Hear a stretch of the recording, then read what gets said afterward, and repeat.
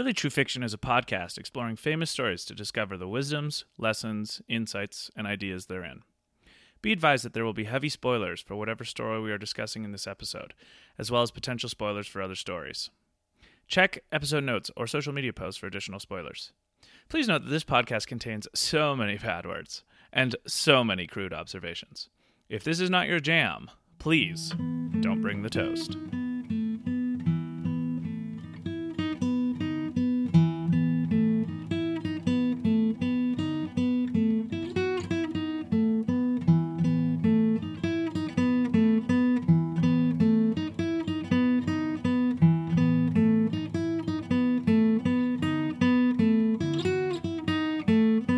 Welcome to another episode of Really True Fiction. My name is Luke Mason. And my name is David Parker. David, do you think women have a strange effect on men? Yes, I do. You do? I do, yes. They seem to have a very odd effect on men. Okay, sorry, let me rephrase. What sort of strange effect do you think women have on men? They seem to drive them a little bit nuts. They start acting in weird ways.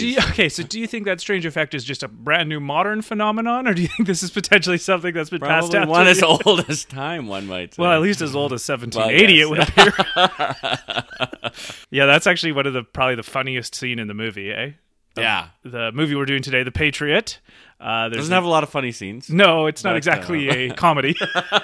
But that little playful conversation between Gabriel and Ben, Mel Gibson and Heath Ledger is pretty funny, hey? Yes, very good. It is funny, too, because just that scene, they're like sitting on this beach, eating an apple, and they're kind of like, they're not saying very much. But there's so much of that father and son mirroring of one another. So much of the communication is nonverbal, in between the lines and subtextual and in their little grins at each other. And I love that stuff. Yeah, it's good. Such a funny line with such a warm back and forth between a father and a son, hey? Yeah. Yeah. Before everything goes to shit. Yeah, so today we're doing the 2000 film. Didn't research, but I remember it coming out in that year, I think. The Patriot, starring Mel Gibson, Heath Ledger, Jason Isaacs, who I think is just incredible in this movie. One of Heath Ledger's breakout roles. Maybe was his breakout A Knight's Tale? Was that his breakout role? I don't remember. I think A Knight's Tale was 2001, so this movie would have been a year before that. Okay. And then, like, breakout, he was also in 10 Things I Hate About You, which I think was in the 90s. Okay. I can't remember. And he wasn't, like, the star of that movie, but he was in that movie, and he was, like, the bad boy. So he Right. Yeah. And I just find Jason Isaacs, he's like the best soldier. Like, he's the best actor to be a soldier. He's in Black Hawk Down. Yes. He's in, there's a movie about a couple years ago called The Death of Stalin, and he plays General Zhukov.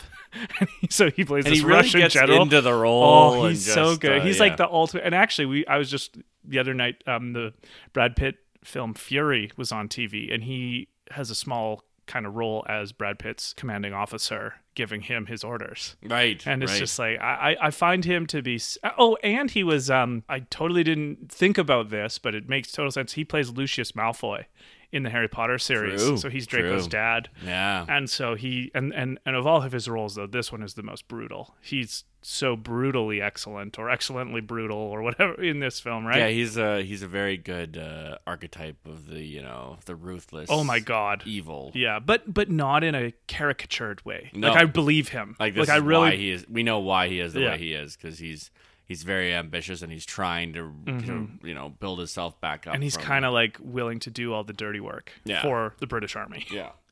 And then there's Tom Wilkinson, who plays the General Cornwallis, who's funny in his own way, I guess, too, in this movie. Jolie Richardson plays the Aunt Charlotte.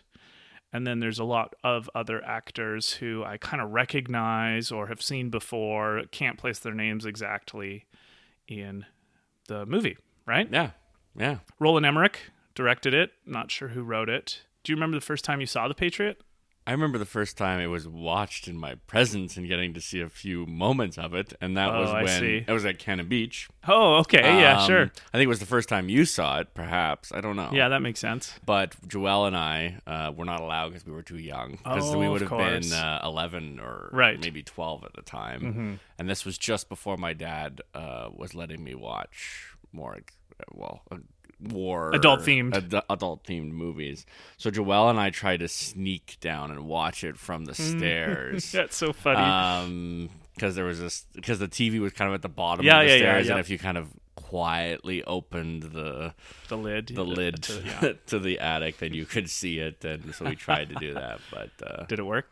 I think it didn't work, but that wasn't that's the first memory I have of that film, and then I do remember watching it, and like as a little boy, like the war and the courage and the bravery was the same with Gladiator. I think probably the movies that played the biggest role was The Patriot. I mean, even the moment where he's using the tomahawk, and you feel, I don't know. I don't know if it's a little boy thing or what it is, but there's an element of just feeling so much admiration for controlled violence. Right. Yeah. Or not even necessarily controlled violence, but being skilled in violence. For some reason you would, because I think it's just an innate desire to be able to be tough and to be skilled. And skilled in violence, but so like reluctant to go do it. Yeah. But then once you do it, just like going all in. And just courage, right? So, I mean, there's obviously this, and then there's Braveheart, and then there's Gladiator. Yeah, we made that joke about Mel Gibson, is that he's really good at fighting the English soldiers, isn't he? Exactly. So that's my first memory of it. And then I don't remember the first time I watched it, but I think that's my memory of it. Maybe I was allowed to watch it and Joelle wasn't. Well, she's like 6 months older than you, so I don't know why that would be the case. I don't know what it was, but I remember that was my first interaction with it. Okay, interesting. Or maybe Christy and Philip weren't allowed to watch it. Yeah, maybe. They were the ones that were upstairs. Yeah. They probably would have been the ones who really wanted to watch it. This was 19 years ago, right? So wow. Yeah. That's crazy to think about. Yeah, I guess that would have been the first time I watched it, too. Your little story about sneaking in to watch Patriot reminds me of, well, actually probably several stories of my youth, but the one that came to mind was the first time I ever watched Forrest Gump. I was probably about 10, and I was allowed to watch Forrest Gump except all of the sex parts. Right. So basically every 25 minutes I had to go upstairs for a certain amount of time. And then I'd get to come back down. So I was like, oh, it was just like, and it was funny because I didn't know exactly why I had to go, because even at age 10, I was still pretty innocent, and my parents didn't really talk to me about that kind of stuff. So I was like, they would just be like, it's bad parts. I'm like, what?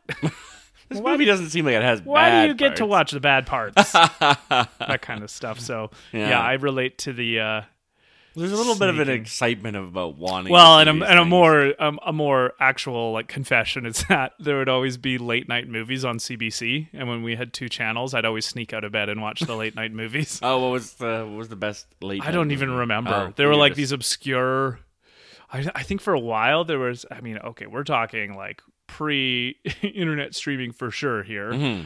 I think I remember watching Ice Station Zebra, which is a movie about, I think it's the South Pole, a submarine or a base on the South Pole. Oh. It was made in the 60s, so it's a classic film, and probably a Hitchcock film too. I think I remember watching maybe Rear Window or something like that. It was more that just was I was going to be damned if I wasn't going to figure out a way to watch 14A movies. I was gonna figure it out. I was 14. I could watch those. I'm gonna watch those. Yeah. So anyway, Patriot. Yeah, probably Cannon Beach. Then that era. That's funny how movies can remind you of an era of life. Hey, and this movie, even just the feel of it is very era reminding. There's something crazy about that time period from, I don't know, 10 to 16 before you get your driver's license. Yeah. Right, where there's so much pent-up potential and hormones and life and excitement, and you're becoming a full-grown human, but you're nowhere close to mentally or emotionally prepared. Well, and that was an era too where Hollywood was starting to make these sweeping epics, right? And The Passion of the Christ came out in that time period too. Well, that came out in 2004, which is that 10 for me. That 10 that's to right. 16. That's right. But I'm thinking too also Armageddon in 98, and The Patriot, Gladiator was in 2000, Lord of the Rings was 2001. Yeah, so these just kind of Matrix. To some Matrix. Degree. So these kind of the sweeping epic was in vogue in the late 90s, early 2000s, right? And we got some really good just fun, good movies out of it. Yeah. you know, like ones that to you and me will be the classics because they came out when we were the ones teenagers. That we remember exactly. Yeah. So, for those of you who haven't seen The Patriot, it's set during the American Revolutionary War. The beginning of the movie, it says it's in 1776, so like right when the Declaration of Independence would have been passed, and then voting on the different colonies to join in to help in the war kind of thing. And Mel Gibson plays Benjamin Martin, who's our main character, and they live in like a plantation in South Carolina. And at the beginning, he is not going to vote. Like, he wants to stay out of the war, basically. He's not a pacifist, but he's trying to not be, like, he's experienced violence before. I guess it was the French Indian Wars he was a part of, right? And there was that one scene where he's explaining to Gabriel, his son, what was happening in those wars and why it was so brutal. And that was a scene where my sister Joelle was in the room talking to us, so I kind of missed the specifics of the scene. That's true. But I think he said something like he killed a lot of French people because they had raped and to like built murdered women and children. Right. Which was the irony now that he was getting so much help from the French. Yes, to fight against the British in the Revolutionary War. Anyway, so Ben has built this reputation, and then it's not exactly clear, but I think the majority of the movie takes place more around like the 1780 year mark. And the timeline is like not very that would be a weakness of the film, is you're not exactly sure. Like, there's one date stamp at the beginning of the movie that says 1776 South Carolina, and then at the very end of the movie there's another date stamp that says Yorktown 1781, which is kind of like the battle that Cornwallis lost in history. That's kind of generally considered the death blow to the British forces in the Revolutionary War, even though the war didn't end for a couple more years. And so it I don't know, like I read, I think it was, so I read on Wikipedia it was in 1780 that the British took over Charleston, South Carolina. Right. Which makes kind of a big part of the first act of the movie, is the British coming and taking over. So I'm going to just assume that there's like a 4-year passage of time in the movie that which they don't really, like, don't children don't age. The kids don't look 4 years older, do they? No. But whatever. Yeah. Minor detail. We'll let it be what it is. So anyway, early in the movie, Ben's son, Gabriel, who's played by Heath Ledger, joins the Revolutionary Forces. His second... the Continental Army, as they call it. Oh, yes, Continental Army. His second son, Thomas, wants to join. Gabriel comes back. There's a whole, like, bunch of refugees and rebels being helped at their house, including Gabriel, who has, like, a dispatch for the army. The British show up. William Tavington, played by Jason Isaacs, who's the brutal, sadistic, I think he's a corporal or lieutenant, middle management. Sergeant, maybe. Yeah. In the British Army. And he, through confluence of events, he ends up killing Thomas, the second oldest son, and then saying that Gabriel, because he's a spy, he will hang. So then Benjamin and his next two youngest sons, Nathaniel and Samuel, attack. There's about like 15 soldiers transporting Gabriel, and they rescue him. But in the meantime, Mel Gibson, Ben, brutally murders a couple of the people with tomahawks. It's like his sons are starting to see him be that way. And then through most of the movie, he starts up and heads up a militia. So the kind of unofficial soldiers of like all the preachers and the farmers and it starts like a guerrilla warfare. Yeah, the people who are ostensibly not soldiers, who were obviously, and this is historically true, had a big impact on America's success in the Revolutionary War. Yeah. And then the kind of climax of the movie is Tavington killing Gabriel. So 2 of his sons now have been killed in this war. And he helps lead a kind of final, or a big battle in South Carolina against Cornwallis's forces. And he inspires the men to win that battle. He kills Tavington. And then we see, as time goes on, the Americans win the war, because that's what happened in history. Yes. And it's kind of, it's the Revolutionary War epic. There isn't really another Revolutionary War movie. And actually, that was a thought I had. It's like, I want to see more movies of this era. True. Like, I want to see, obviously, we're out the yin-yang. That's actually very weird. Yeah, we're out the yin-yang with World War II movies, and even now getting a few more World War I movies, and I know that there are some Civil War movies out there, like Gone with the Wind, isn't that a Civil War? Yeah, movie? And then there's also one with Denzel Washington, I can't remember, in the 80s. Anyway, But like, yeah, I was just thinking, I made a note while we were watching this, like, why aren't there more Revolutionary War movies? I feel like this would be eaten up by the American public. That is odd. So anyway, thought of that. I guess we can start with Ben. Even though this is like an epic and it's kind of cookie cutter, I found some really interesting things about him that are only like very tangential to his character, but I think are worth talking about. All right. So, like at the beginning, we're introduced to him as a nice guy and playful, but he definitely can't make a rocking chair. No, he seems to struggle with I think that's kind and a bit of a temper because of that. Yeah, I think that's kind of supposed to.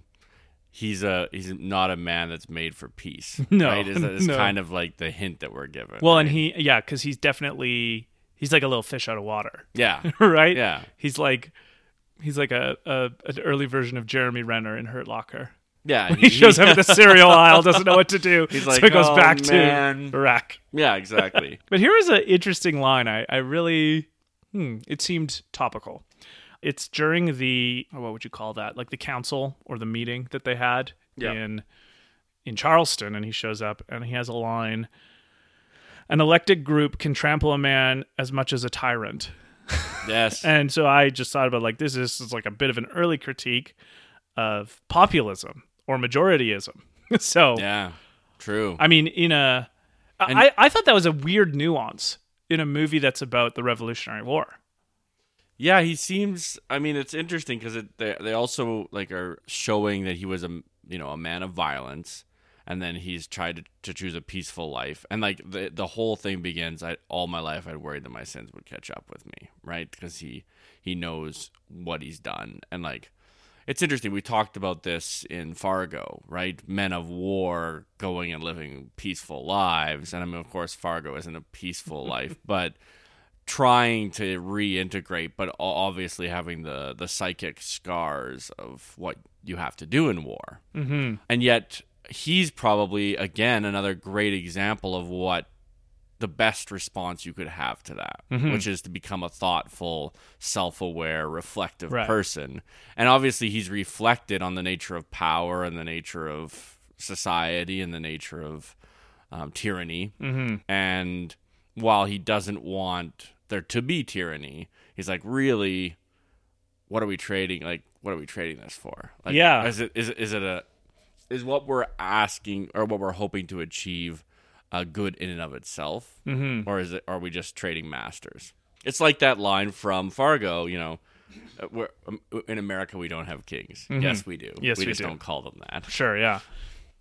And that would suggest that he has a kind of an insight on other forms of human aspiration that can lead to tyranny, right? Not just the monarchy form or the monarchical. Never tried to say that word before. Right, yeah. Which is like the most obvious one and the easiest one to sell maybe to the public. It's I mean, if you think about it, and I'm not saying that it wasn't correct or ethical to do it this way, but it's not a hard sell to like the public of America in 1776 to say, hey, this one man is the reason your life sucks. Right. Right? Like the King of England is why your life sucks right now. The decisions he's making are, exactly. And put your faith in us as we revolt against this and give you freedom. Now, again, I'm on balance very pro-American in the battle between republicanism and monarchy, right? Like I would definitely, if I were in the war, I would fight for the Americans in this conflict. But I thought it was really interesting in a very pro-American movie, obviously, because that's the market, that there was that little level of nuance, and especially now because we're kind of living in, at least the media says we're living in a populist world now. Yeah. And there's probably some data to bear that out, and certainly some cultural motifs, I would say also. Yeah, there's definitely signals that's happening. And I just thought it was, again, it's an interesting insight by Benjamin in the movie to point out that a king isn't the only way you can be stamped on by somebody else. And it can be one person with one boot, or it could be 1,000 people with part of their toe on you, and yet you can still be crippled by that. And that's something you need to, at least, here's the payout, I think, is you at least need to be aware of that if you're going to be willing to go to war, because you're trading a master for a different one. And even if that master is a little bit better, you need to be aware of that, which I think more broadly in the American context is why, after the Revolutionary War, how great it was of Madison and Hamilton to come up with the Federalist Papers. Yes. And to figure out the balance of power. They're like, we don't want to just... Yeah, they basically built a system that hamstrung itself. Mm-hmm. And I mean, it's taken hundreds and hundreds of years, literally, for us to reach a point where it's kind of hit a dead... Like, where it's become a problem. Or at least part of it's going to have to flex its muscles the strongest here. Yes. Right? Like, this is a boring but important factor, revolution, is that, the Declaration of Independence, it's sexy, right? Like, fuck you, King George, come get us, right? All men are created All equal. men are created, like, it's inspiring. You need that. You need the Declaration of Independence. You need Thomas Paine. You need common sense. You need the fire in the hearts of men to revolt. To get the change. To get the change that is necessary. But I would say sustainably and long term, you need Madison and Hamilton even more than you need the revolution, because otherwise you fucked up the end game. Yeah. Right? Like, what's the point? You have your revolution. I mean, we're not historians. This seems to me what the French Revolution was missing. I would agree. That the American Revolution wasn't. Burke would say that that's exactly what happened. Right? Like, yes, you need intelligent inspirers. You need your Benjamin Franklins. You need your Jeffersons. You need your charismatic leaders. You need your George Washingtons. But you also need your lawyers. And you need your like political philosophers and historians to go through and like really get into the weeds of the Federalist Papers. Well, and look at the past. Like, I mean, America, or the American Constitution, is kind of mirrored off of the Roman Republic, right? But it was like, well, look how the Roman Republic failed. How do we avoid that from happening? And like, this is something that we just don't. History isn't cool anymore, right? Like, I mean, if you go in... I think it's cool. Everything's coming up history. But yeah, I know what you mean. But it used to be, I was talking to someone about this just the other night, it used to be that we would teach Latin and Greek in elementary school. Right. Like, that was basic curriculum. Because to understand curricula. But to understand those foundational civilizations was to understand ourselves. But now we live in a world where the past is prologue, the past is bad, the past should not be thought about, and or shameful, or just skeleton in the closet is just our whole history. Yeah, exactly. That's a thing to and those people were backwards. We are the enlightened. We are the and we're doomed to fucking repeat it. We're doomed to repeat it. We're repeating it right now. Well, look at Austria. Look at China. We're sitting here being like, we're doing exactly what Chamberlain did.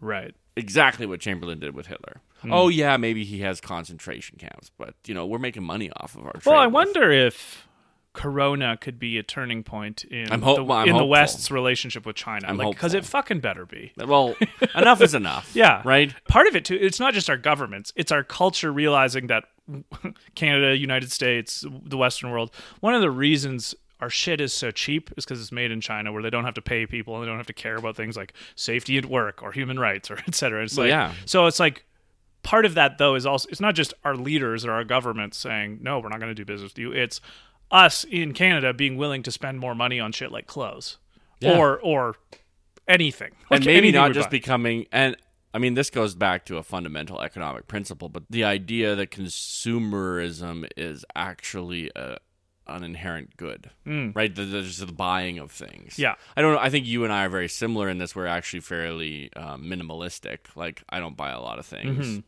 I think you and I have talked about this. The only thing I spend a lot of money on is food. Yeah. Right. I mean, I buy a lot a books. Yeah, but that's not guitar strings. I think those are different. Yeah, no, I know what you mean. You're not buying things for the sake of buying them. Like, you buy a book so you can read it. You buy guitar strings so you can play your guitar. Right? Everything's very practical. Right. Whereas I just don't see that. Well, that's also part of the way we were raised.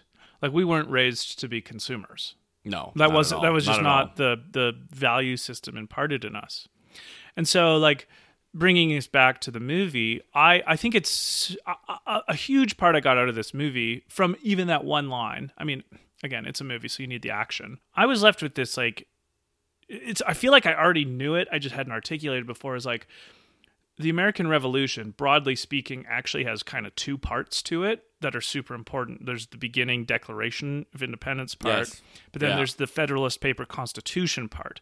And the first part is the sexy neon lights, rah, rah, rah, we are Americans, and we win. Which is an attitude I don't dislike. I think it can be charming in its best forms. But then the end game, we need to figure out how to divide up our legislature. We need to figure out executive. We need to figure out the courts. We need to figure out Congress. We need to. I mean, there's some great lines that Madison and Hamilton have about, if men were angels, there would be no government. If government were run by angels, I don't know. I can't remember. Yeah, there would be no need for like it's like and obviously, I mean, this would be another nerdy point we need to make is that the framers of the American Constitution were very well versed in the kind of empirical and philosophical political philosophers of their day.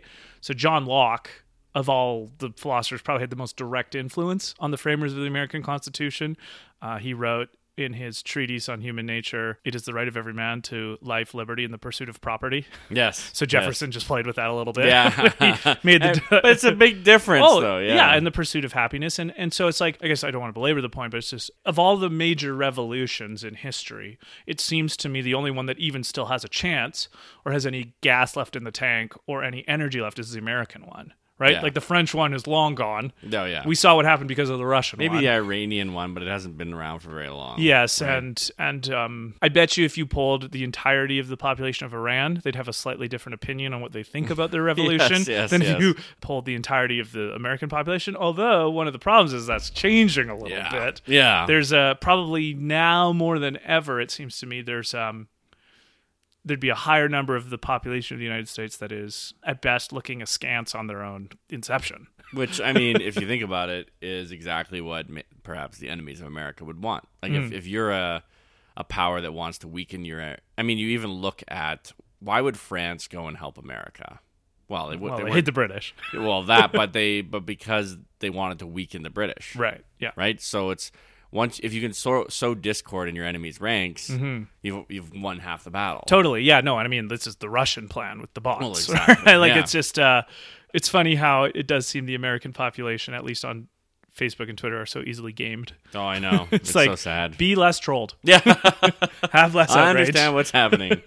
I thought that was cool. Like, yeah, you need, and I think that's why. Like, why the American Revolution still has a chance, like the ideals and the perpetuity of it, is because of that, how they cleaned up the end game. Yes. In a way that other revolutions just didn't. Like any revolution, the problem is, okay, well, what do you do as a reactionary, as a revolutionary, when you are now the status quo? Right? Like, that's kind of a position that, Robespierre or Lenin just didn't have a good plan for. It seems to me, right? Like they just... It was all about the revolution, and it's what's so beautiful, I guess, about the best version of the American Revolution is that they kind of did their best to take care of both parts of it. Once we get power, and then how to not become the tyrant once we have it, which is mind-blowing to think about that was both the goal and the execution of the framers of the Constitution. Yeah, and they pulled it off, and right? how much disagreement there was between themselves, even, and still they managed to.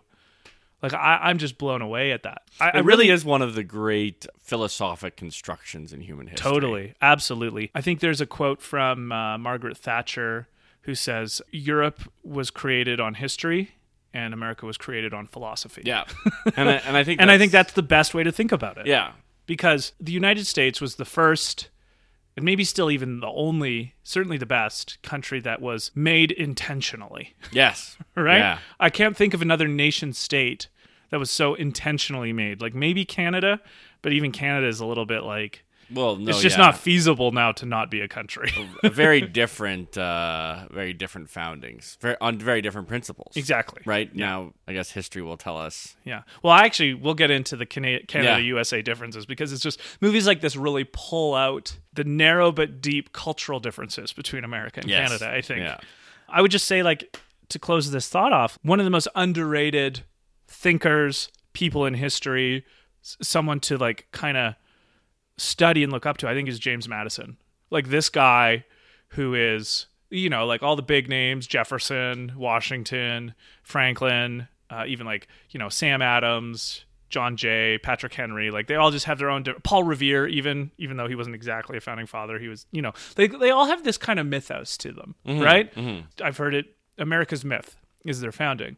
And I feel like he's the one guy that is the unsung hero of the American Revolution. Much, right? Well, I think he was the president after Jefferson, so I think he was the fourth president. But no one really talks about him. It's just not. He's not in the big names. No, right? Like he's a second tier founding father, and I think it was because he was a little bit younger. Like he was in his 20s, kind of, or maybe even early 30s when the revolution happened. Right. So, but he was able to be there for a while after, which obviously these people were super important to continue the strength and vitality of the point of the American Revolution. Well, and build the foundation, right? Yeah. That lasted. So I guess it would be a recommendation that he should be someone a little bit more studied, because I think it's really his fingerprints, especially over the Federalist Papers, that really has given the American sustainable oomph as it goes through the histories, right?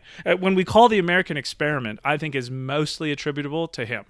Like the ability for the scenario to be in a way that is more or less open to you, certainly more than any country ever was before. Yeah. Right? So that's my little plug for Madison. I like that. It goes to show the power of philosophy and the power of ideas that often we forget. There's a lot of belief now that, ideas don't matter. We can't change things. What's one person in the cosmos? What's one person? And yet, if you, there's a great a line that I've been thinking a lot about, ask above, so below. And it's kind of this idea of humans at the apex between the size of the atom and the size of the universe. Right? Yeah. And we're in the middle of that. So, not really able to comprehend either. No, maybe the middle, almost the middle children of the universe, right? I like that. That's funny. But the thing that I like about that is, we can look at reality as being tiny and insignificant and meaningless, or we can look at ourselves as these creatures who are able to, through nothing but sheer force of mental imagination, construct nations and build monuments. And at one point, even the house you were living in was just the idea in someone's head, right? And the roads and everything, all of it is just humans projecting their thoughts onto reality. And so the nation state of America is just is a group of maybe 100 people. Yeah. Maybe more, but not that many more, projecting their ideas onto reality and having created a world power by doing that. Well, and I think this is what's so great. Maybe this is a little more poetic, but what I love about the founding of the United States is the idea that people like Madison and Jefferson especially had simultaneously the most pessimistic and the most optimistic take on human nature at the same time. Right. Like the most pessimistic in the sense that, okay, we've read Hobbes, we've read Locke, everyone is going to try and wherever you put the power, that's where people will try to seize it. So our pessimism is going to come in as we know that's what people are going to do. We're going to assume bad motives already on the part of people looking for go that and we're way, going to mitigate their ability to have that kind of power if they get it. Right? Like we're not going to depend on the good side of human nature to not go for it. We're just going to assume they're going to do it. So that's the pessimistic side, but the optimistic side is something along the lines of, but we're going to put all this work in so that this can be a country where people can pursue their happiness. Yeah. Because that's actually something we want for people. And I would put superlatively someone like Thomas Paine in this round. It's like, okay, the idea of the United States is that you can come here or be here. And again, there's all these troubles in history of immigration, et cetera, that is a more perfect union, right? It's not perfect yet. A more perfect. That's the whole point of it. It's this like, okay, try and get land. Try and pursue a life that you want. Try and find your happiness. And our optimism is that we know enough about science and human nature and human flourishing and well-being to hope that this is what you can go for without the direct yoke of tyranny beating you down, right? So they're aware of the fact that people can seize power and want to be in control, but also just the cruelty of being under the yoke of tyranny is not worth it. Right. It's not worth not trying to make power structures to diffuse that element of human nature because of how much it's worth it to fight against. How am I trying to say this? It's worth making a structure that people can try and find power in and diffusing that power once they get it so that you can protect people who are under the yoke of an unchecked tyranny. Yeah. And try and give them a life and a pursuit of happiness, right? Now, that's like the ideal version of the United States. But I'm also saying that I think is the idea of the United States because it's articulated in such a manner. Yeah, in so many if different ways. not that, what? There isn't, right? Yeah. So... Again, cool level of nuance in the movie. Yeah. to pay attention to all that for one line. But yeah, I agree. The next thing about Ben I wanted to talk about that you alluded to earlier, and I love this because it's a cool part, is like that whole first like 20-25 minutes of the movie, he's very reluctant and hesitant to get into the war. If you think about it, like Tavington is the kind of soldier that in a sense wants war. Like that's where he flourishes, right? Yes. Like he needs brutality, he needs the fight, whereas Benjamin, he is talented in war, it's probably where he flourishes, but he sees what it does and he sees the destruction and he sees who gets involved in the collateral damage, like and so he's like this kind of like, at first I was like, well, why is he our hero? Like, I think isn't the revolution this like rah rah rah, like, yeah, patriotism, let's go. I mean, the name of the movie is The Patriot. Mm-hmm. And I think there's a deeper meaning even to the title, because obviously we're talking about, well, ostensibly we're talking about Mel Gibson. And I like him as a patriot because he's the one who fights for the ideals, but he doesn't rush in unprepared or without savvy. The cost, right? He's not naive. Yeah. So you see him like, I'm not saying we don't have a just cause. I'm saying I know what happens in war, and I'm going to work. He's like, I'm going to avoid violence until it's unavoidable. Well, he says the line, "Parents don't get to be the luxury." Yeah. What's the line again? It's like, I don't have the luxury. I'm a parent. I don't have the luxury of principles. Yeah, exactly. Right? It's like, oof. But you know how I think I mentioned once before about how I'm not a pacifist, but I feel every other avenue should be exhausted before it comes to violence. Yes. Right? Whereas Tavington, violence is step one. Yeah. I mean, well, that's the answer. They're a stark contrast. There's obviously a continuum there, but I like that Benjamin is the kind of patriot who wants to find every other avenue before violence. And you notice he only goes to violence when his children are killed, right? Which to me would strike as, okay, I have no other option now. Well, and I wonder if he would have gone to violence if Gabriel had been taken away. Maybe, but I think it was when Thomas was killed. Yes, that's exactly. What does it, right? It's like, well, Gabriel was in the war, and like that was the choice that he made, and that these are the realities of war. Mm-hmm. But when Thomas was killed, it was like, well, you didn't have to do that. And now you've stepped over the line. Yeah, I feel like in the context of the movie, probably he would have gone and tried to save Gabriel still from the regiment. Yeah. I just don't think he would have killed them as brutally. But yeah, like, we're guessing on motives. I think he would have still, like, he's going to try and not have his son be killed.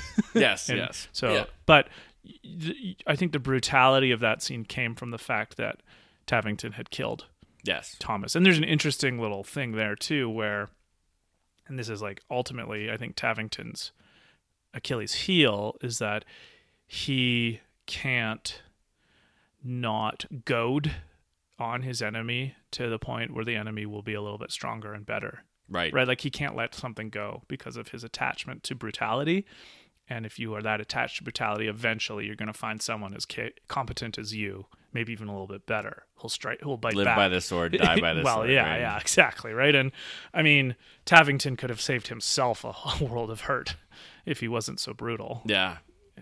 Ultimately. I mean, he thought that was the way to win. Mm-hmm. I mean, I like the general's comment. It's like, it's not just winning the war, it's how you win the war that people judge you for. Well, and if you think about it, like how Ben is working so hard to not have it come to violence, right? Like, I think that's the wisdom of the scenario. And there's to me, there's a big payoff scene in that way of him being when they're attacking that British regiment that has Gabriel, because you see he brings his two younger sons, Nathan and Samuel, who look like they're about maybe 12 and 10. Like, they help him, right? Like, they help shoot at the British soldiers. And you can kind of see the mix of fear, but necessity in their faces. And it's like, before this scene, this is exactly what Benjamin knows will happen. It's not just fighting age men who have to suffer through war. No. Right? No. It's the young sons. It's the 10 and 12-year-olds who are all of a sudden faced with having to be brutal, to having to be killers, and what that can do to them. It's like part of that wisdom that Ben had when he was at the beginning trying to not go to war, not go to violence, is like, this isn't going to involve only me. This is going to involve everyone and the majority of people that we consider innocents. Right? Yeah. And I'm not going to do that lightly, basically, right? It's like, I'm going to take seriously the fact that if we go to be violent, it's going to involve everybody. Like, war is not a single player game. War is, yeah, exactly. And war doesn't just happen, on the battlefield. And it's not just collateral damage is a very trite euphemism for thousands of innocent people dying. Yes. And maybe tortured or utterly destroyed. And it's like, I loved that little motif going into seeing it. The payoff for me is like that his young sons being so scared, right? Yeah. They have to go kill people now. Like, imagine asking a 12-year-old to go shoot someone. Yeah. For your own survival. That's what he's seeing. So I don't know. I like that combination of him as the patriot is the person who goes and fights for his country, but only after he's tried everything else. Yeah. Right? And I like that as the idea of a patriot, is you're not just like, banging your chest, USA, it's, okay, we know our principles and we will fight for them if we have to, but I don't want it to get there. Yeah. So I guess he could have been a diplomat. Yeah, true. And then additionally, there's the idea of like, he's like the wise man who comes from war as opposed to the fool. No, exactly. He learns the right lessons. Mm-hmm. He doesn't become vicious and bitter and broken. He becomes, okay, how am I going to rebuild myself after having, done these viscerally violent things? And how am I going to use my experience wisely to help educate people who haven't experienced war what they're asking of each other? Yes. And themselves and their neighbors, Mm-hmm, right? Mm-hmm. Because it's maybe not what you think. Yeah, exactly. It's always way worse. So, okay, so maybe this isn't a point we have to spend a lot of time on, but it's interesting. I couldn't help but feel like a lot of this movie in the military and them being in the militia, I really felt was kind of like the war in Vietnam. Yeah, well, I mean, it's the difference between... and this was a weird change in warfare, right? It's the difference between treating war as like a gentleman's sport and total war. Mm. Right? Yes. Well, we made comments about like, can you imagine just standing in a field, lining up, shoot. Okay, they shoot. Like, you don't even duck when the other guys shoot. It seems crazy, right? Yeah, like, in our modern idea of warfare, it's kind of the total war that came from the jungles of the Pacific during the invasion of Japan, right? And the island hopping, like the no prisoners, building by building. Yeah. And now, Black Hawk Down, we are now in a world where that is the only kind of war. Yeah. Right? Like the kind of militia ambushes, guerrilla, surprise your enemies. You don't meet on the battlefield in the same way. Sure. As they used to. Yeah. And I feel like there's probably an apt comparison here between the Revolutionary War and the Vietnam War, because in a way the shoe's on the other foot between the two wars, right? Oh, yes. Like you see the militia of America like jumping up out of the grass and shooting the British soldiers, and like you hear the British complaining. It's just so funny, but it's like there's a few lines where it's basically the British officers saying they're not fighting fair. Yeah. You're targeting officers. It's not fair what you're doing. Yeah. It's like kind of whiny almost. It's like, you're not playing by the rules of war. It's like, well, duh. Yeah. We can't win if we play by the rules of war. Exactly. And okay, so the American militia does this for their own independence. And I'm again not a historian or an expert, but there's a lot of talk about what is America doing in a foreign country meddling with their ability to have their own country.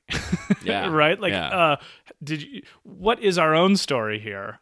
And that was obviously a big point of tension during the Vietnam War. It's like, do you not remember why we became a country? How are we doing this to other countries? And I do see the war in Vietnam as a pretty big stain on American history. Yeah, well, you know, I mean, the Vietnam War is a weird one because all of the wars over the Cold War were all just proxy wars, right? None of it was actually about where the fighting was actually happening. In the future, that's probably going to be the case too, right? But it should be a lesson that does matter. Yes, yeah, and also it's like, it's a lesson in pride and hubris, right? They knew they weren't going to win early on, and yet they decided, for the sake of American honor, that they had to continue doing it. We can't lose. And in a sense, isn't that kind of what happened with the British? Like, we can't lose our colony. No, I understand that, but it's like, I don't think it takes much of a satirist to notice the irony in the U.S. militia doing what they did to win the Revolutionary War and seeing what the Viet Cong are doing to win that war. Yeah. Right? No. Like, it's basically... Well, you've been to Vietnam, right? No, I haven't. Oh, okay. I've been to Cambodia. Right, Cambodia. So, yeah, but I've seen the jungles. Yes, yeah. Right? And like taking advantage, home field advantage, in knowing the bounces of the rink, as it were. Right, right. But like, you read some of the ways that like the Viet Cong were demonized in the war in Vietnam, and as an outside observer in 2020, looking, was like, they just did what your country did. Yeah, there's nothing different to me in they believe in their cause. It's they were born there. They are occupied by a foreign power who is not giving them the kind of world that they seem to want. What's the thing? Like it's just it feels very hypocritical. Yeah. I guess the Vietnam War feels very hypocritical. And it came in more starkly when you see the Revolutionary War. Because there aren't...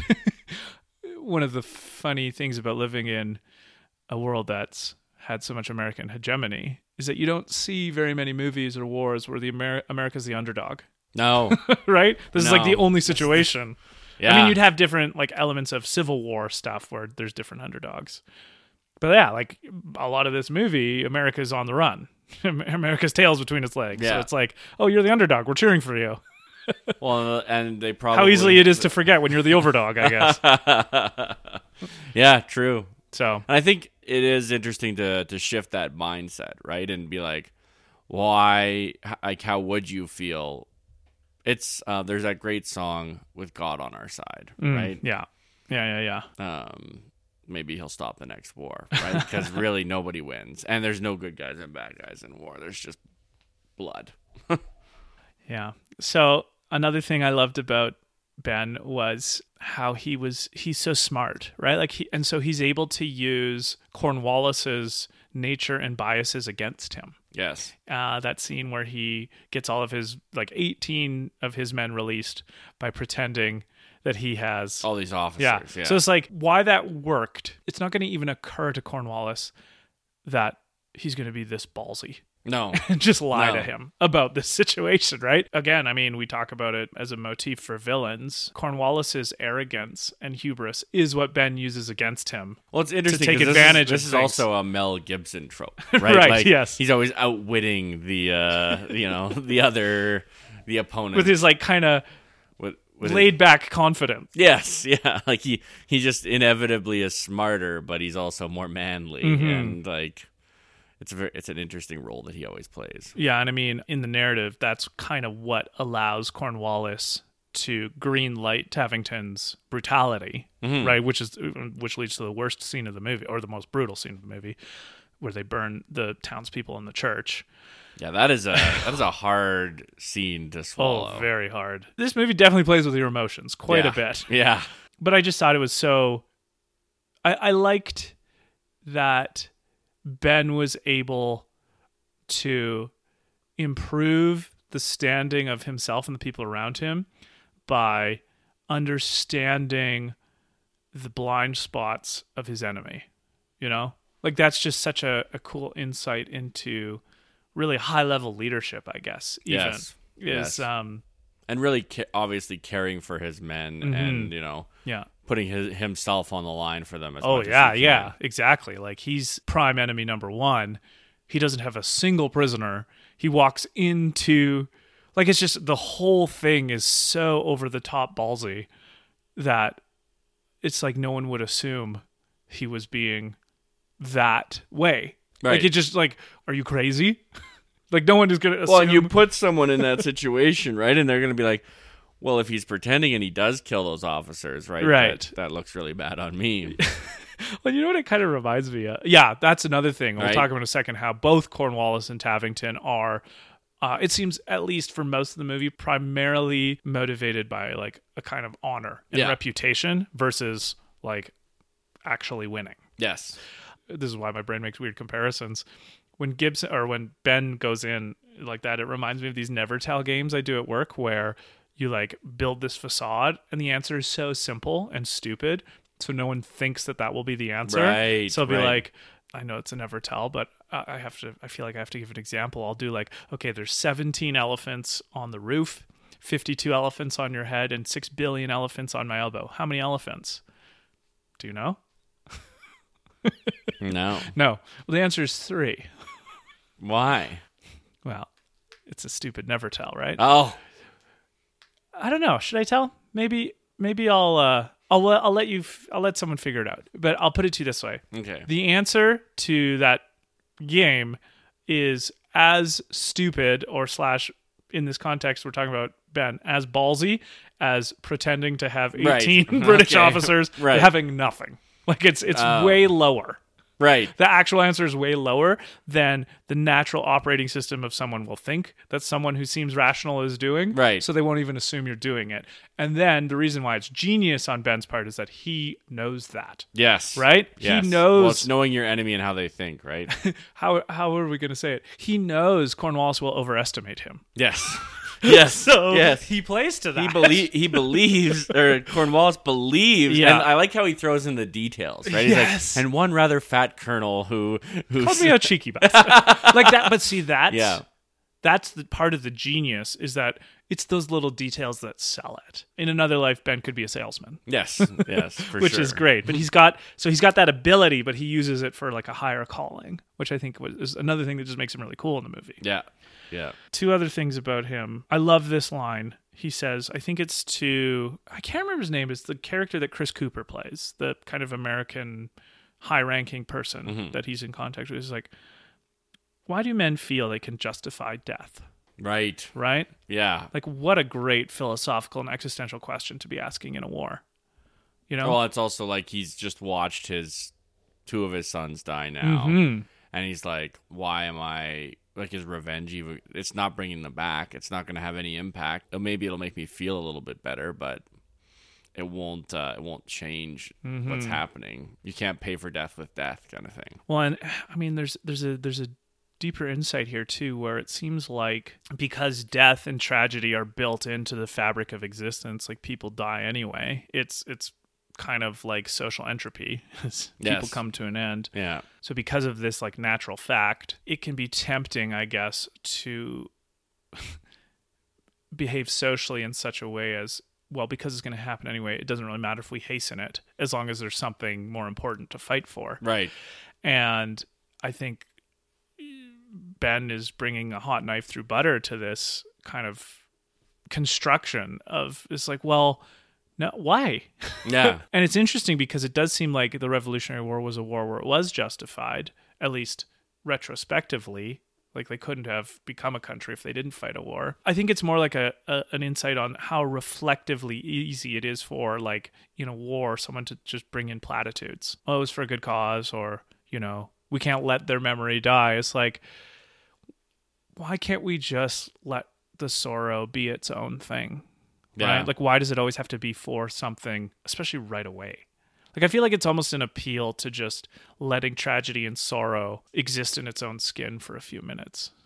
Yeah. You know, in a way that, best case scenario, it's like tactless to bring up that it's for a higher principle. No. Yeah, that moment for sure. I also think it's interesting. This is just a weird reality that this movie made me think about a lot. People willing to give their life for something, like to actually die for a cause. Now, I guess a lot of these people obviously believed in an afterlife, so there's not it's not the same degree of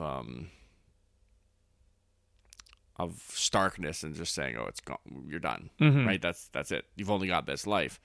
But I'm reminded of one of my favorite books, actually. The Red Badge of Courage is what it's, and it's all about a soldier in I think it's during the Revolutionary War or the Civil War, where he struggles deeply with this idea of fighting and dying, and like, will I be courageous enough to stand in that line when the time comes, or will I run?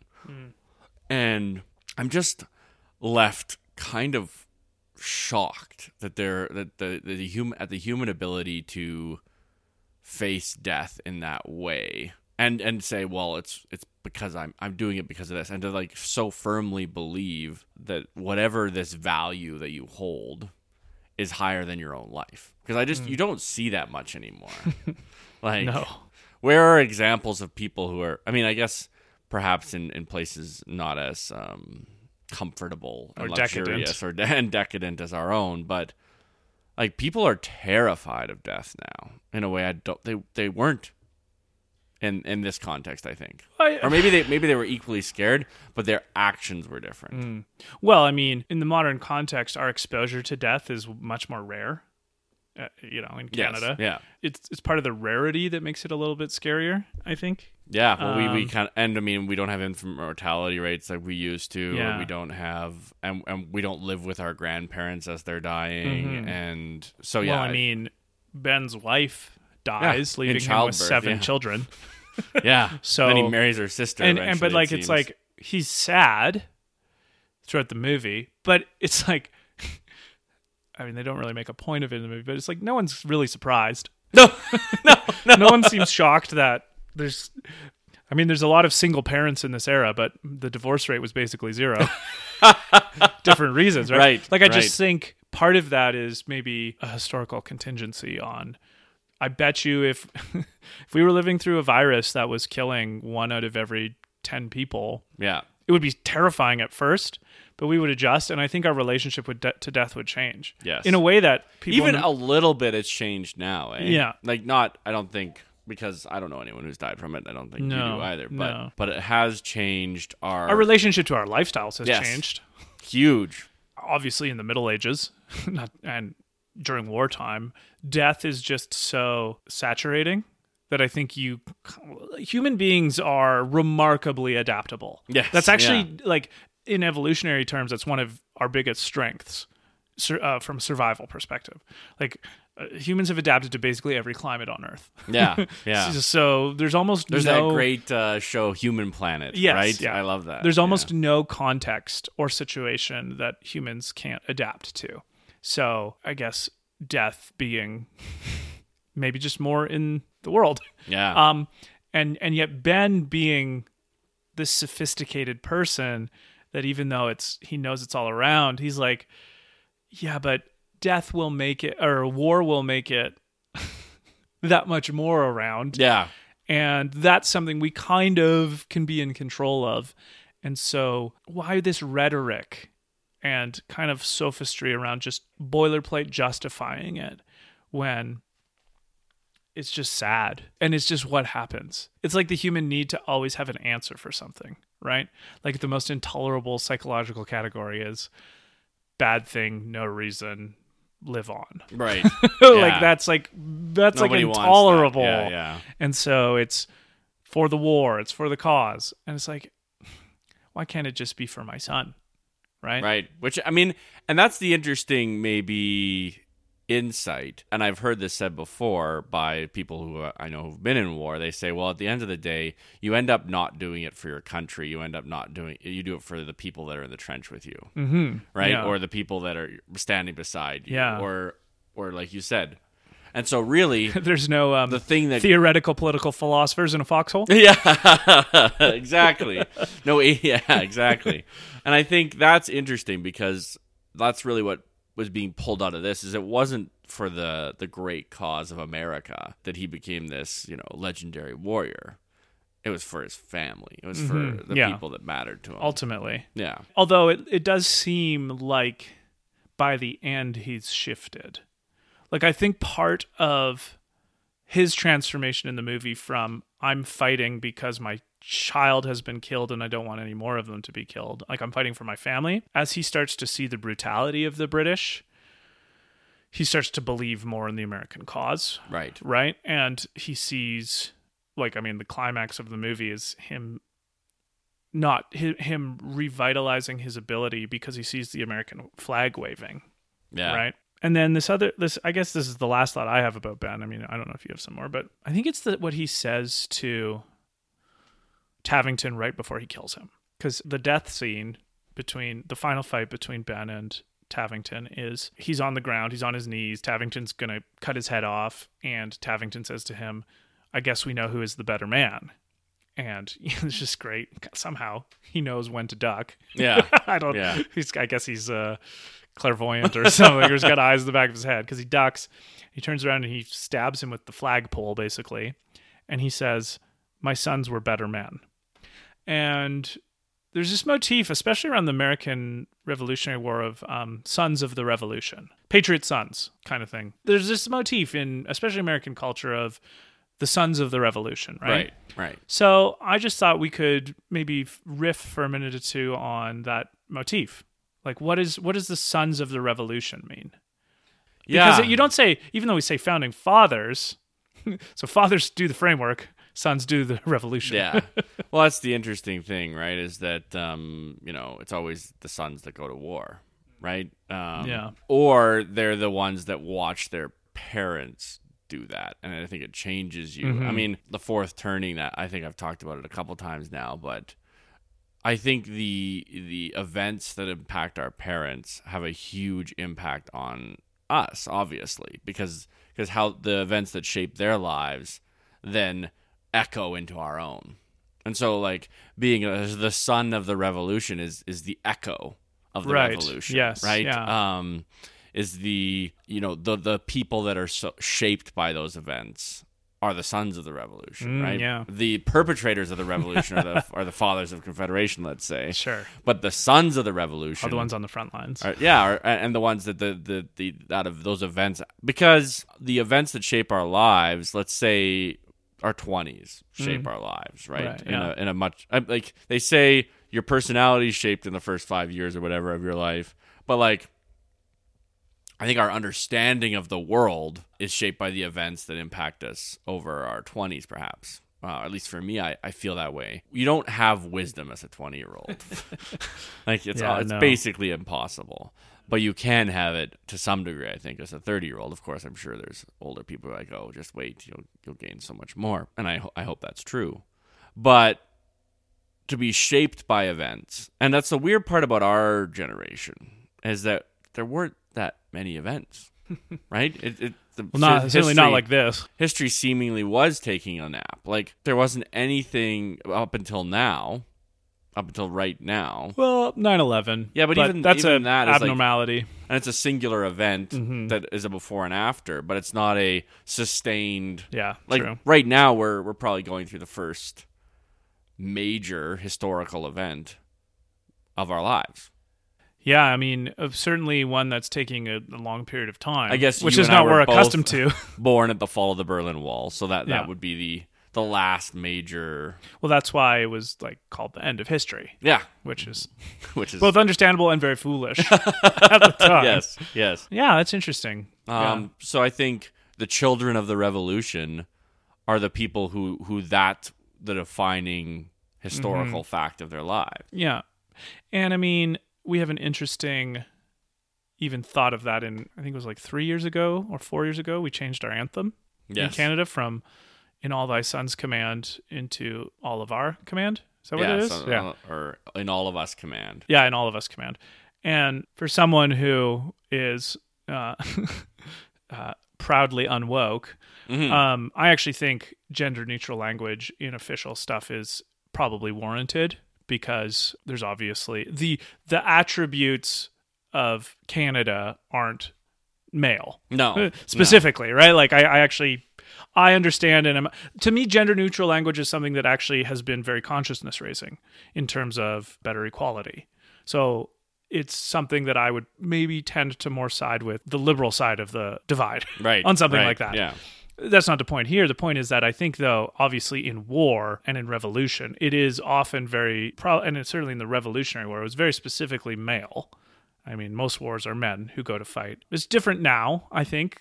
It's higher, still mostly, but different percentages. And I think attitudes are a little different, at least in like Western militaries around that kind of thing. But anyway, the Patriot son, the one who has to go to fight, and this is more of an insight, I guess, on Ben's character, is that I love that he is of that type who doesn't take the Patriot son for granted in terms of the cause. No. Like, he's so vigilantly aware of the value in the son and in the fighting for that son. And I mean, if you think about it, what would be harder? He sees 2 of his kids die.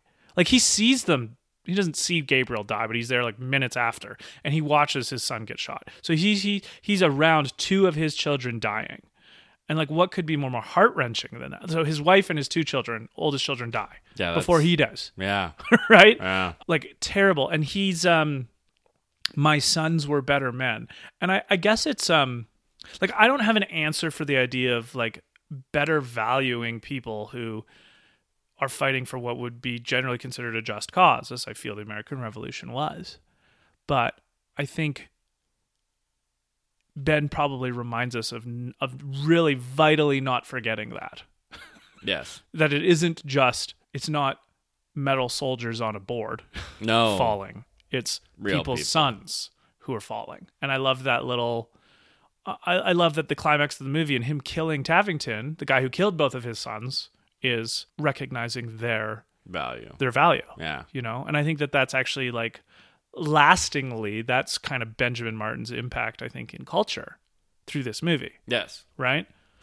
Yeah. Like the idea of the Patriot being this much more sophisticated person who's fighting for their country. Yeah, not just a blind patriotism. Not the caricature of the pipes and the drums and the USA. Yeah. You know? But very much this has been thought out. Mm-hmm. I really do feel like a lot of the greatness of the American idea is overshadowed by the shallowness of many Americans.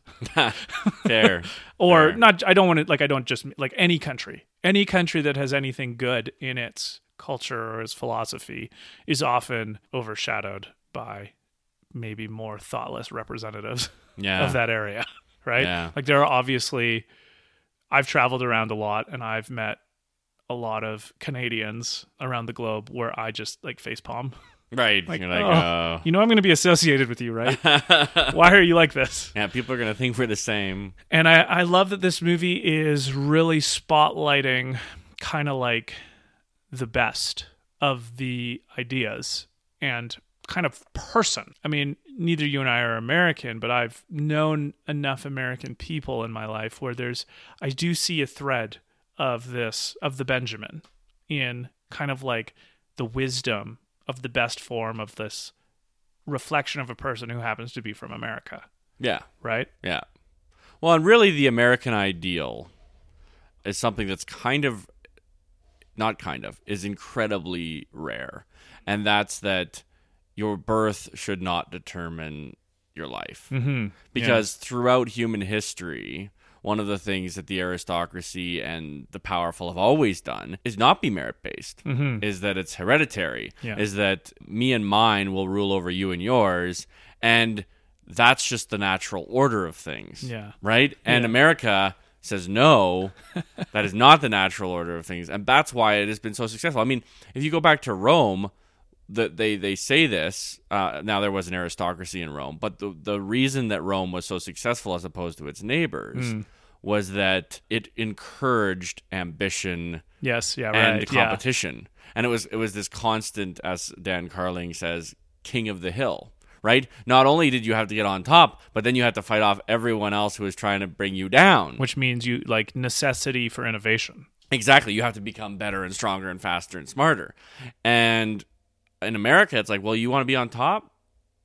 Then you're going to have to be better and smarter and faster and stronger because even if you get there, there's no guarantee you'll stay there. And we're not going to give it to you, and we're not going to give it to your kids for sure. Well, that's That's a nuance I've heard Jordan Peterson bring into the 1% debate.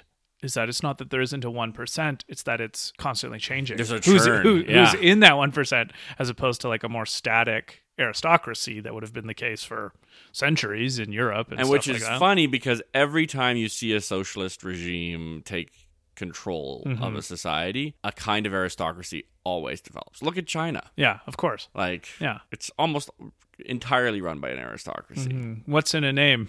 Yeah. Human nature hasn't changed. No, it doesn't. It doesn't change with ideological principles. People are people, and power is power. I mean, it's kind of the whole point of something like the United States is the emphasis of Ben in the final analysis, if you will, is on the individual. Yeah. Right? It's on his sons. I don't know. There's just a kind of fun cultural motif there of the individual, the sons of the revolution. Then, yeah. So, like I alluded to earlier, the optimism of the American founding fathers was along the lines of, well, we don't want the boot on the neck of the common man or a common woman, right? Like, I mean, they wouldn't have cared about women too much at that time, but more than average in the world they would have. Right. Hey, everybody. Dave and I just want to take a second to say thank you for listening. Making this podcast has been a great experience, and we really appreciate all of you who choose to spend some time with us. Part of our goal is to be super open about everything we talk about on the podcast.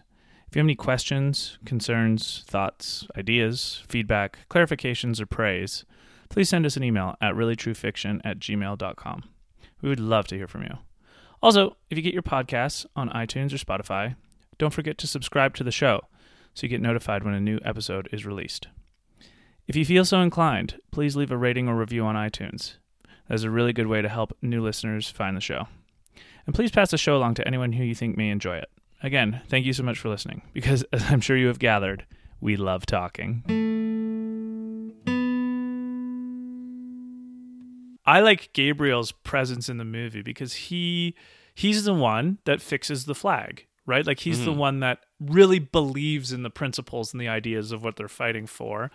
And yet, even when but there's that scene where he's in power and he doesn't want to kill the men who are surrendering, right? Like he doesn't want to be the brutality that he's seen the British do. Mm-hmm. And so this is the line that really stays with me, is that we'll have a chance to build a new world. And so, in a sense, it's kind of Gabriel's passion and idealism that's probably also what inspires Ben to be the patriot. Right. And and that's why he brings the flag that his son fixed, right? And I look at Gabriel as kind of like the best version of an American, let's say, who really believes in the ideas of freedom.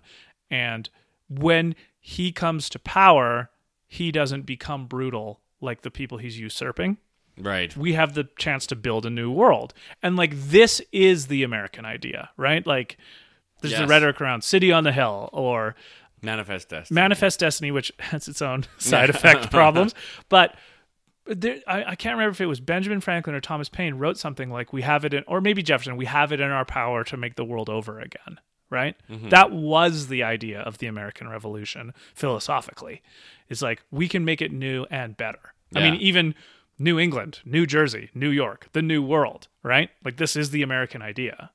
And I love that they portrayed in the movie Gabriel as being that, right? He wasn't always savvy. He was a little naive about the war, but it was clear that he was doing it for those ideas, right? Yes. And I loved that. I just loved that portrayal. So I don't know.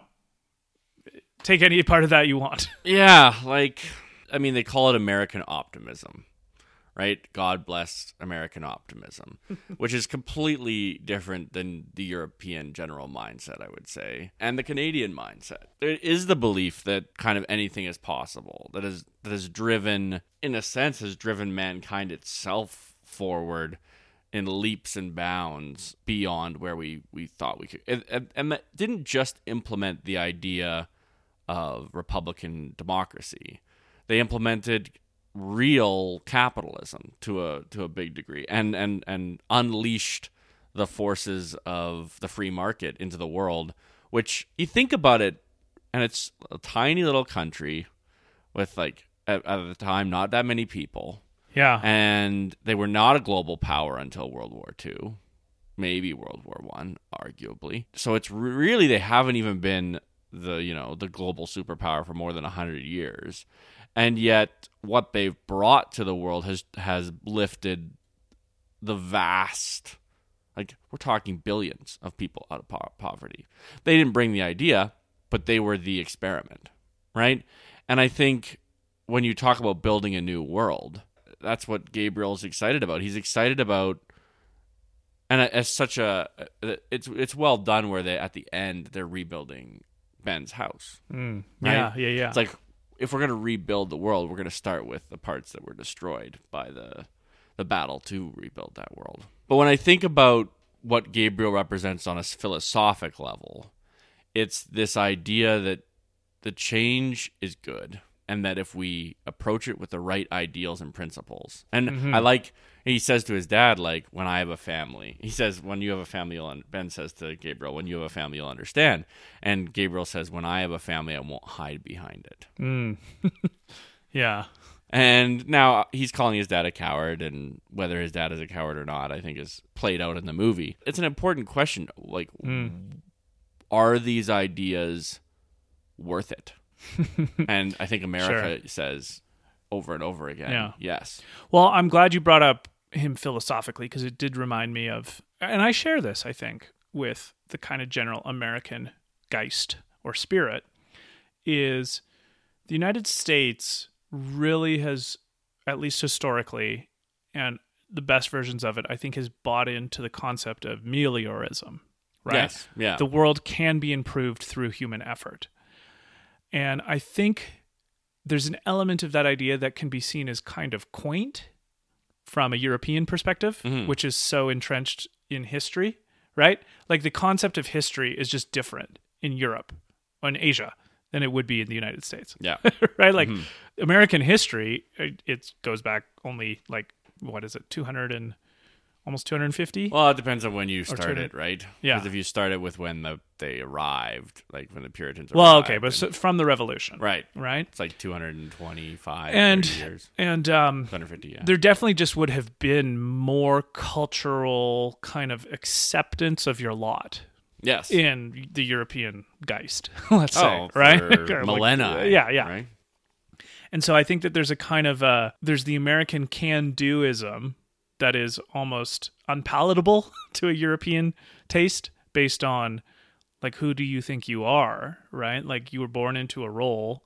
Now, obviously, that's kind of bullshit, because most of Europe has adopted a more or less, like Western Europe has adopted more or less a capitalistic, market-based democratic worldview, which would have been pioneered a lot by England, sure, but also the United States. So there's a hypocrisy lingering there in the attitude, often from east to west, Atlantically speaking. Yes.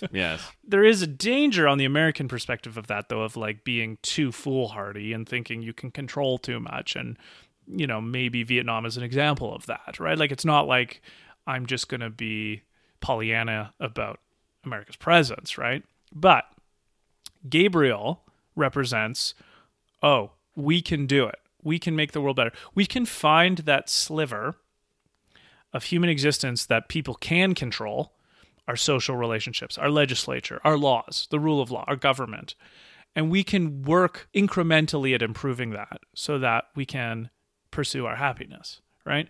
And that idea is so novel and so unlikely, even in the grand, like, if you think of how powerful inertia is, yes, as a physical principle, then you apply it to the social and cultural and political world.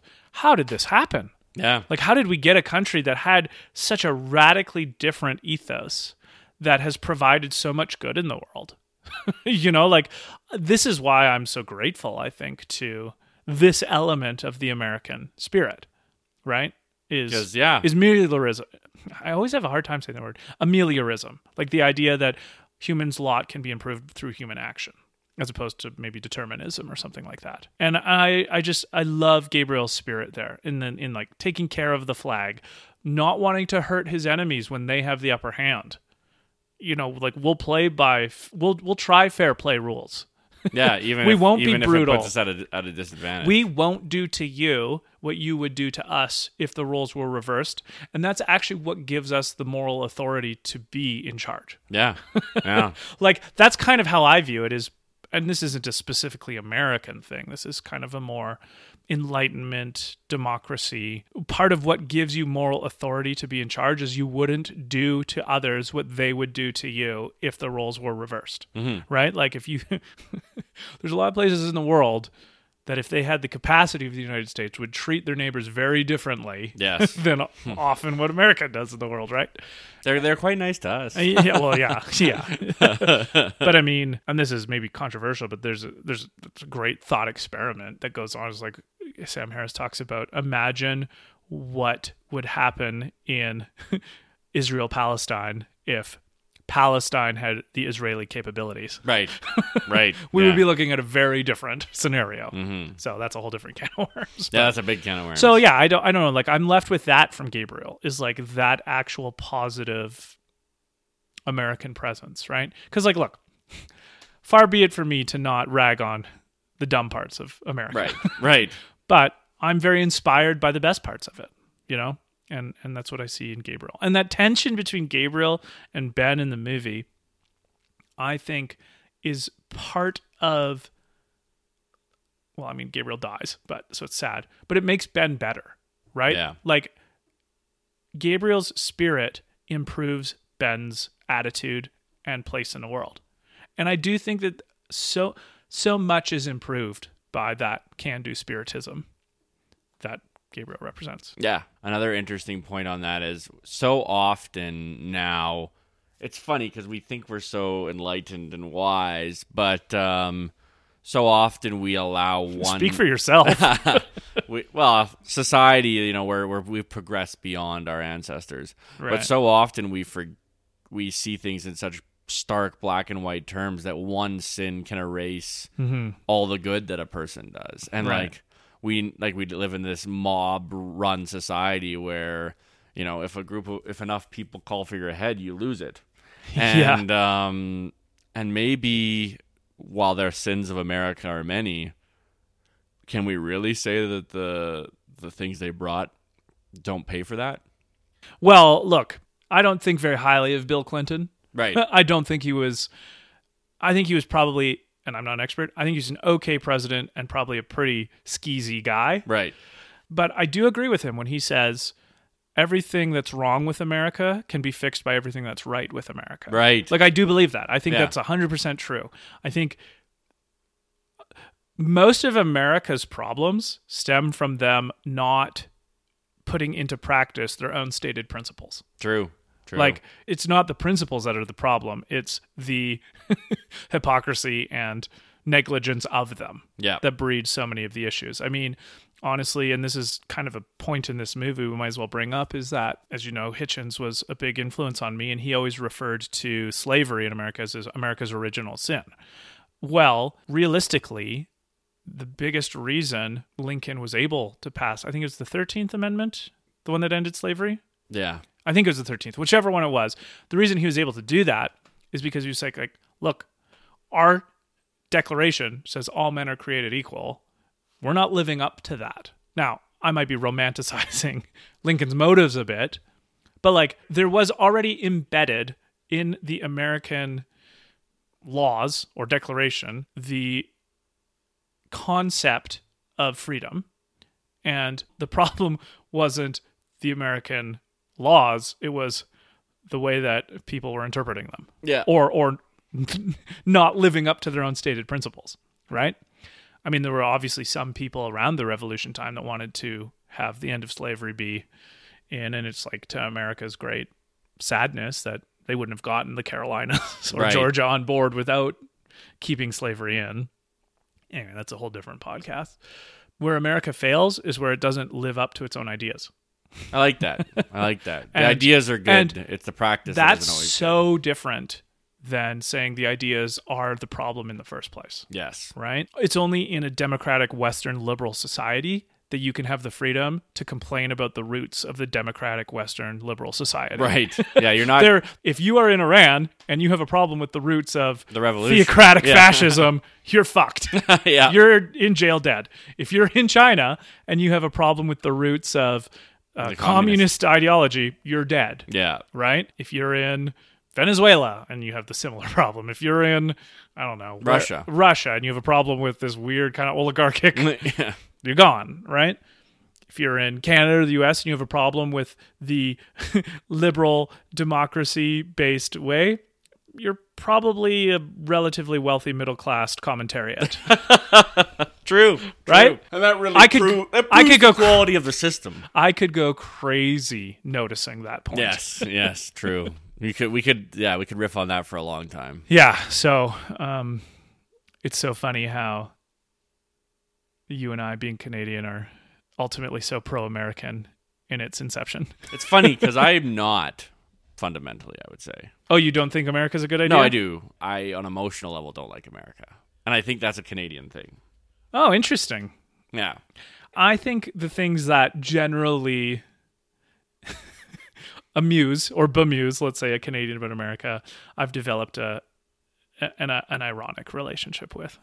And I think perhaps the optimism that we are praising, and it is important, I find a little disconcerting. Like, I mean, my ancestors were loyalists, right? So they were the ones leaving because they still wanted to be under the king. Yeah, I have a bit of a pet hypothesis on this. Go. One of the things that's so funny, probably the deepest divide between like the Canadian and American kind of cultural spirit is that America is the people of America are descended from revolutionaries, and the people of Canada are descended from loyalists. Yes, right? Exactly. So to the extent that there's a genetic factor in revolution versus like Americans on balance are much more brash and in your face and extroverted, let's say. Right. And Canadians on balance can be a lot more compliant and obedient and withdrawn. Right. Right.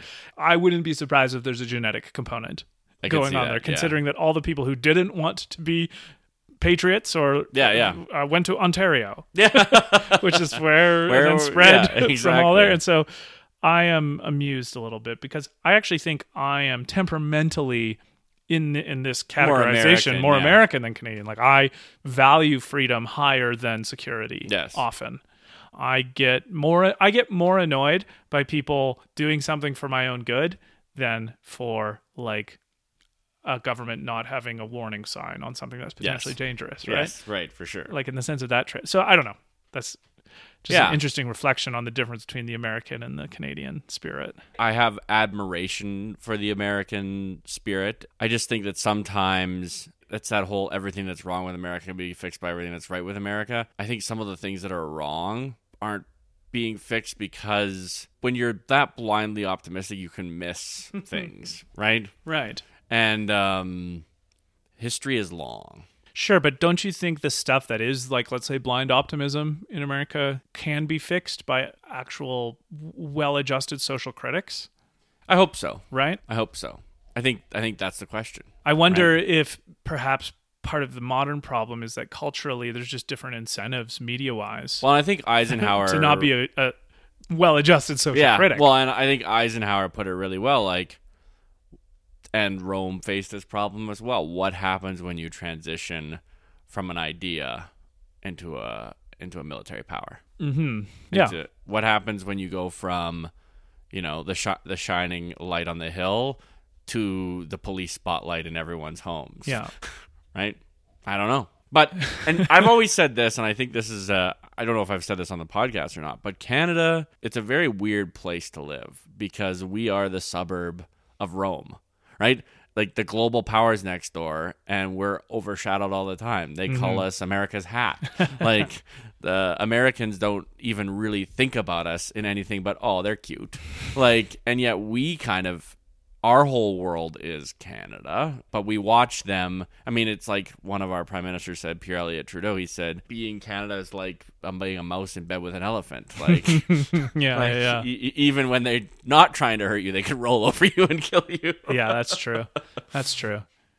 Yeah, I mean, I wonder, so like, are you saying maybe there's a point where the scale of power gets so big that the philosophy can't account for it? That's my fear, I think, is Interesting. that America's become more interested with power. And I think like the leadership of America, you mean?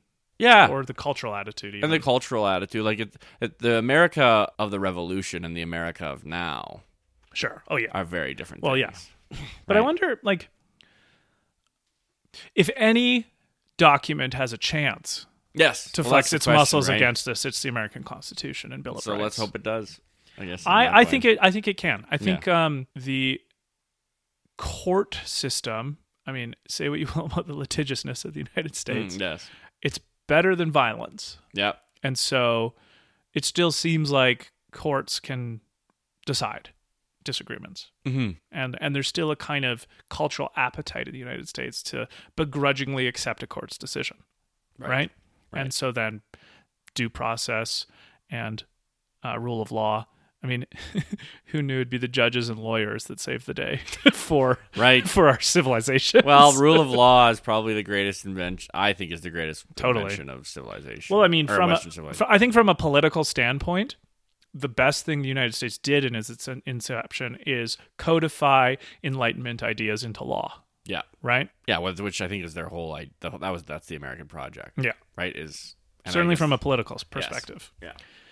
Yeah, so I mean, I know we have a few listeners who are American, probably mostly Canadian, but I would I think it'd be so interesting to have an American guest on to talk about just the differences. Like what's the same and what's different. Yeah, we didn't have to have a revolution, and I don't know if we would. No. We probably wouldn't. I don't think we would, but I don't know.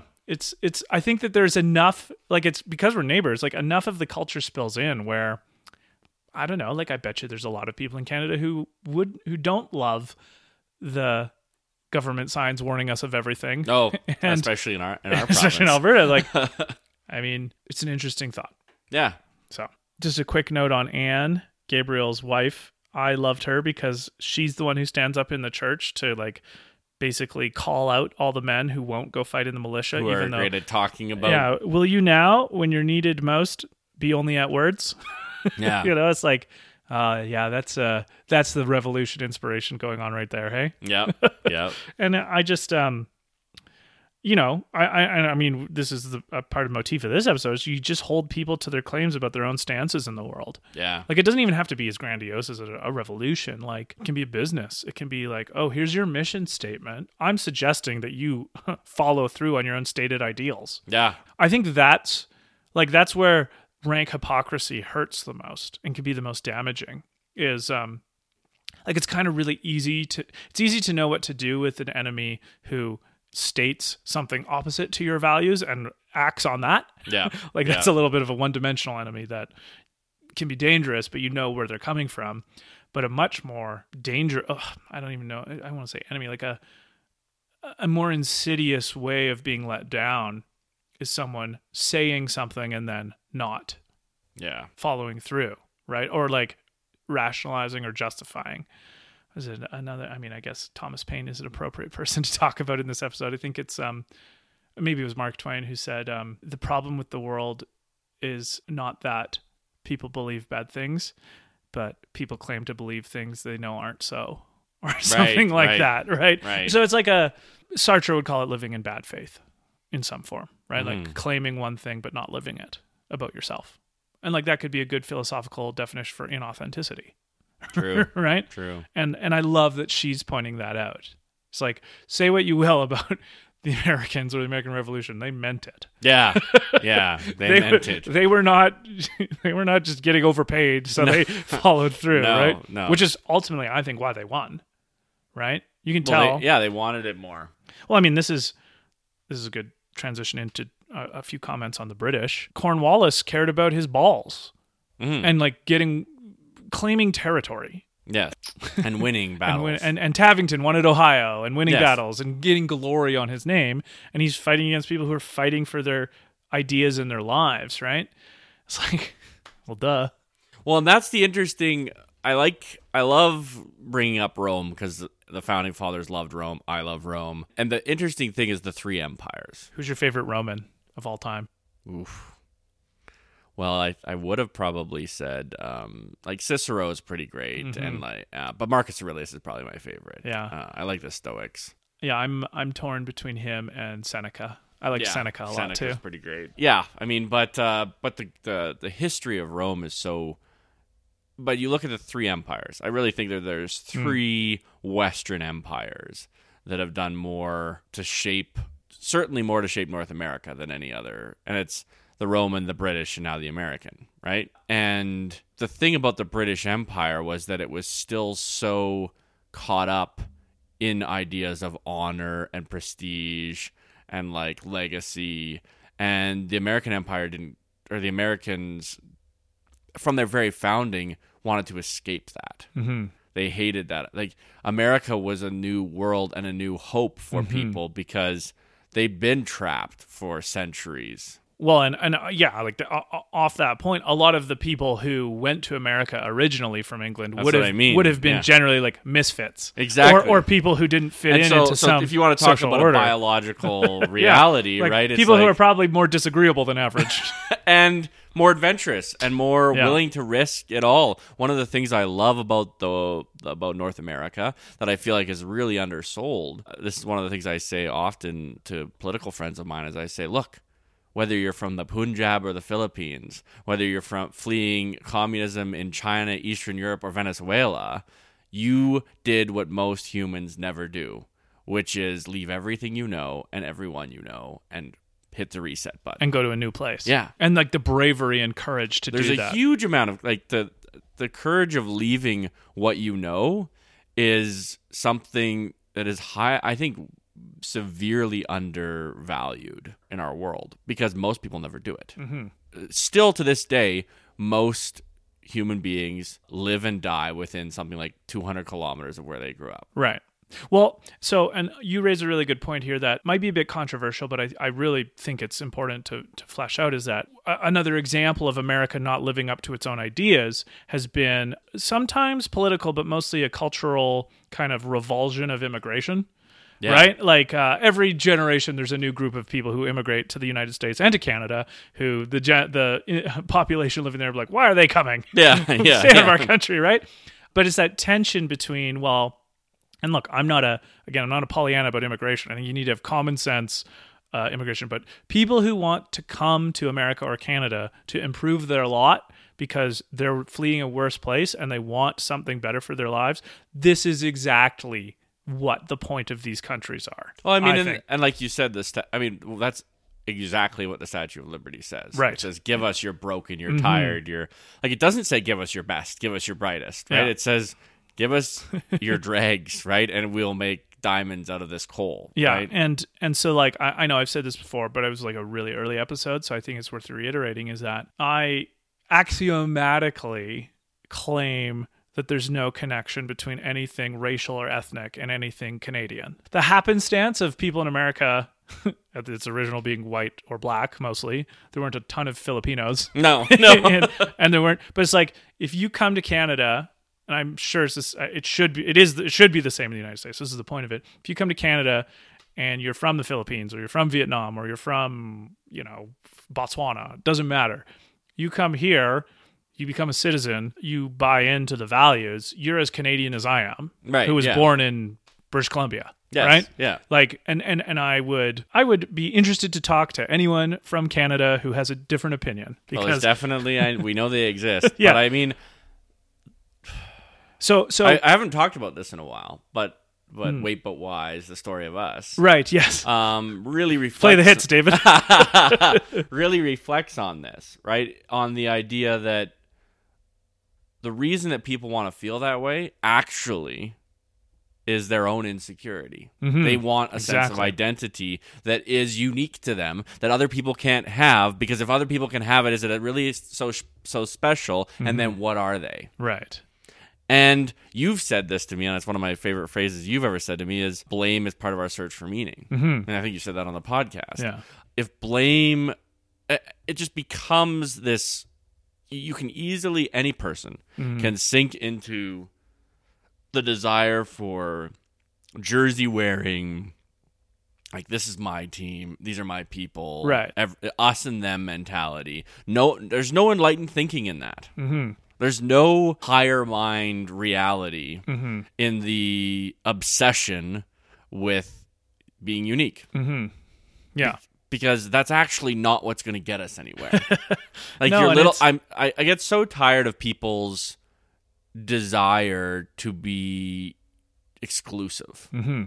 And yet, the freedom of association and things like that, the freedom to believe is so important too. Because on the flip side, there is the tyranny of the majority. Well, yeah, but I think there's an easy answer there that is not dissonant or hypocritical, is that you can publicly and politically be for freedom of association and freedom of conscience, because that's actually the scaffolding that allows you to then go culturally critique those people. Right. Because it gives you the same right I like that, to critique them as it does for them to associate. Right. So obviously the public political bridge or scaffolding needs to be there for everyone. Yeah. And because it's the very same mechanism that allows someone like you and me to go talk to those people and say, look, here's why I think you're wrong. I like that. Right? That's a really good way of so putting it's it. it's a meta structure. Yeah. And that's what the founders knew. We have to build in these meta structures which allow for the moral authority for us to govern. Yeah. Right. So, like, I remember, this is a little cute little insight, but I don't know if you've ever heard of this guy, David Brin. He's a writer. He writes mostly sci-fi, but he's also written a few kind of like social philosophical things. And he was saying, like, look, talking about free speech, like, yes, we have to defend free speech, but isn't it a little bit like exhausting that we're always defending it for the Nazis and for like the most hateful people in our societies? Every now and again, we need something from free speech. We need it to give us something. And part of like the inspiration of well-adjusted social critics is to use free speech to give something back valuable to the culture. Yeah. Right? Yeah. And it's being able to critique the small-minded insecurities. That's what it gives back. That gives back. And so like that's a really good idea. So like, yes, it can be exhausting to just always be like, yeah, free speech for the fucking swastika wearing assholes. Or for the, social justice warrior. Exactly, yeah. And so I just think that that's a useful insight. Yeah. It's like it's inspiring too to think like, okay, well, that's the framework upon which we can actually make the Creek saying exclusivity based on anything is actually dangerous. Yeah, I mean, without the freedoms of association and speech, you won't have, the crazy Americans doing shitty things, but without it, you also won't have the Gabriels and the Bens. No. That's the calculus that the founders' values made. Right? It's like, we're going to put up with the shittiness so that we can get the gold.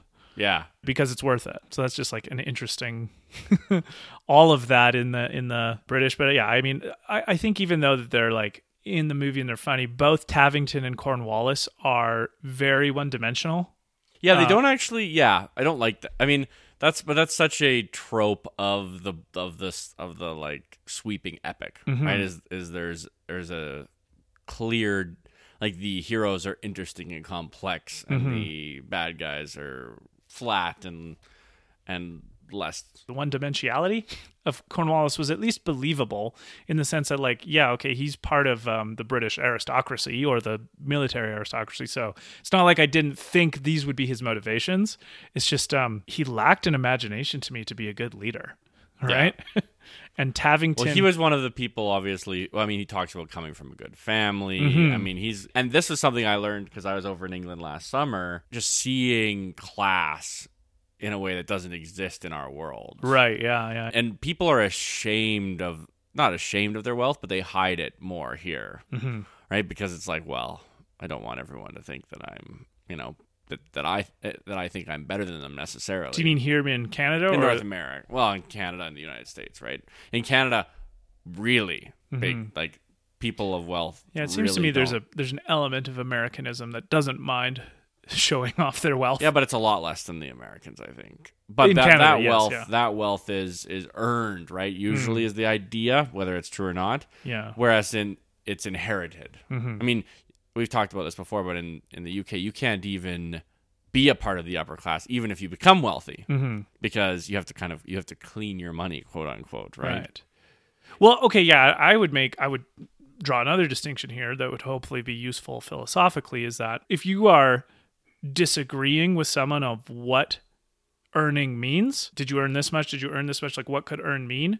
You're still playing a good faith game with someone who you can disagree with but live with, right?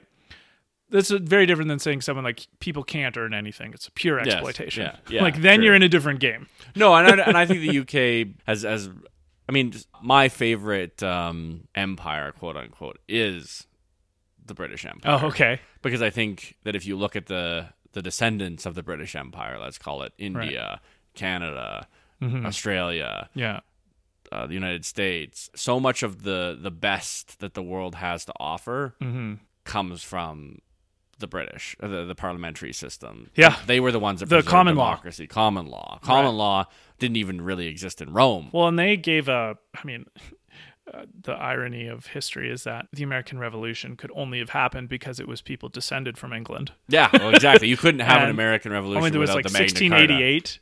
There was a revolution in England.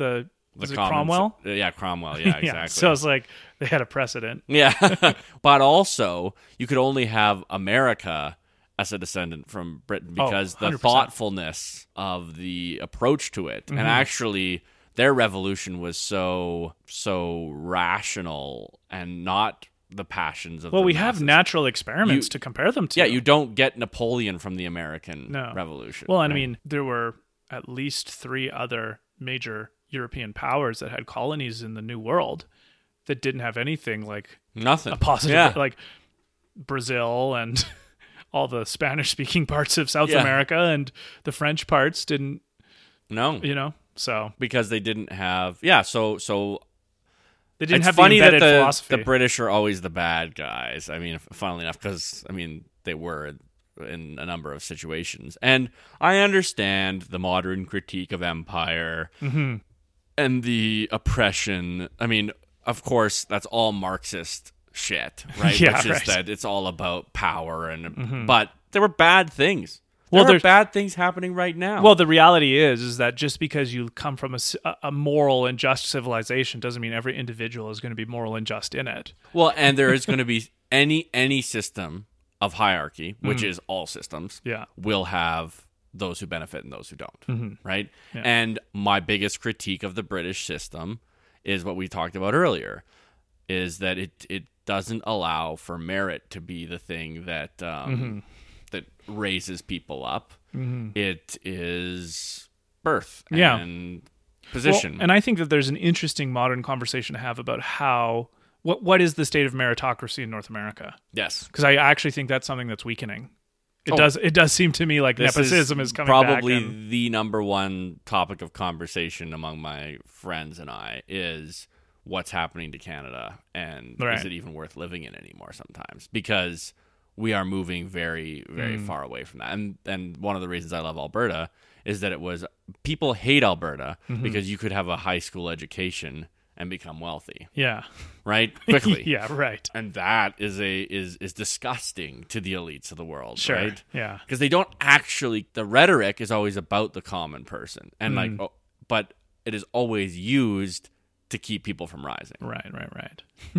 Well, maybe to put a bow on this thought, I'm going to connect your idea of the British Empire to what I'm talking about of the necessary other side of the coin of immigration, which is you come from anywhere, you're Canadian. If you take the oath, you become a citizen. You're just as Canadian as me, but it comes with a few, not many, but it comes with a few rules, which are like the values, right? So it's like, if it's your culture to hate your wife and you come here and you become Canadian, sorry, can't do that anymore. That's too bad. If there are values embedded in your ideas and they're in zero-sum tension with Canada, sorry, Canada wins. Yeah. Like you don't get that here.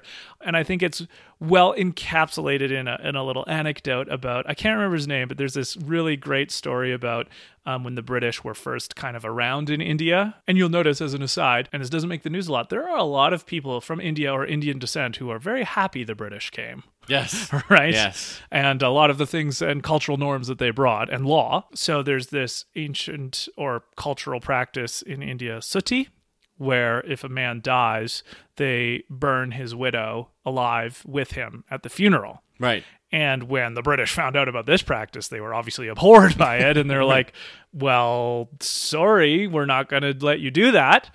And, there'd obviously be the kind of thoughtless, mindless modern people who think the British are the bad people in this scenario. Yeah. And I just love this line of confidence in your own values and the justness of your own cause. There was this one kind of like British officer who was being patronized by a lot of the kind of Indian local leaders, right? Who's like, no, you don't understand. This is very important to our culture. In our culture, the widow gets burned alive. That's just what we do. That's just a part of our cultural practices. He's like, okay, that's fine. In my culture, we hang men from the neck till dead if they kill their women. Yes. Right? Yes. So if we're going to play that game, then, in our culture, if you do something abhorrent to the morals and values that we are continually wrestling with, but then codify in law, here's your punishment. And that's what happens in this culture. Yeah. Right? And it's like, I think one of the saddest parts of modern life in Canada, USA, North America is that because we've become so much more aware, and properly so, of some of the things we're doing so poorly, we're just throwing out all the things that we've done well as well. Well, that's what I mean by that. What I was saying earlier is do our sins wipe out all of our acts of kindness and goodness and our commitments to justice, right? Is all of that wiped away? Well, what's interesting is that's exactly what someone would want to happen. Were they trying to weaken us? And you can see it as clear as day. You can go on YouTube and watch former KGB members explain how they would destabilize an enemy, and then look at our society and be like, that's literally what they're doing. Well, that's why I think exactly it's important. This is a perfect time for a renaissance in the political philosophy. Yes. Like, this is exactly why this is a good time to read the Federalist Papers again. Yeah. Right? Like, this idea of valuing tolerance and diversity in its more vibrant form, not the kind of mealy-mouthed modern buzzword form of it. That's why people came to America, was diversity. They wanted to be able to have the form of Christianity that they wanted to have without being persecuted for it, without being killed, And it's a renaissance for the Ben and Gabriel temperament again. Yeah. Of standing up to the people who would be wanting to take down our cultures from within, but not going with minimum necessary force to stand up for the ideas that have made our countries good in the first place. Yeah. And none of that means we don't acknowledge the terrible sins. No, right? But we can't allow that acknowledgement to just, because what seems to happen when people are like, well, I acknowledge that, is that they then hate the whole thing. Of course. But again, that's the person who lacks the nuance Ben has in this movie. Yeah. Right? So it's like, I mean, we're just hitting all the hot topics now, so we might as well not miss any. Like, when I hear anecdotes and stories about the residential school history in Canada, my heart is broken.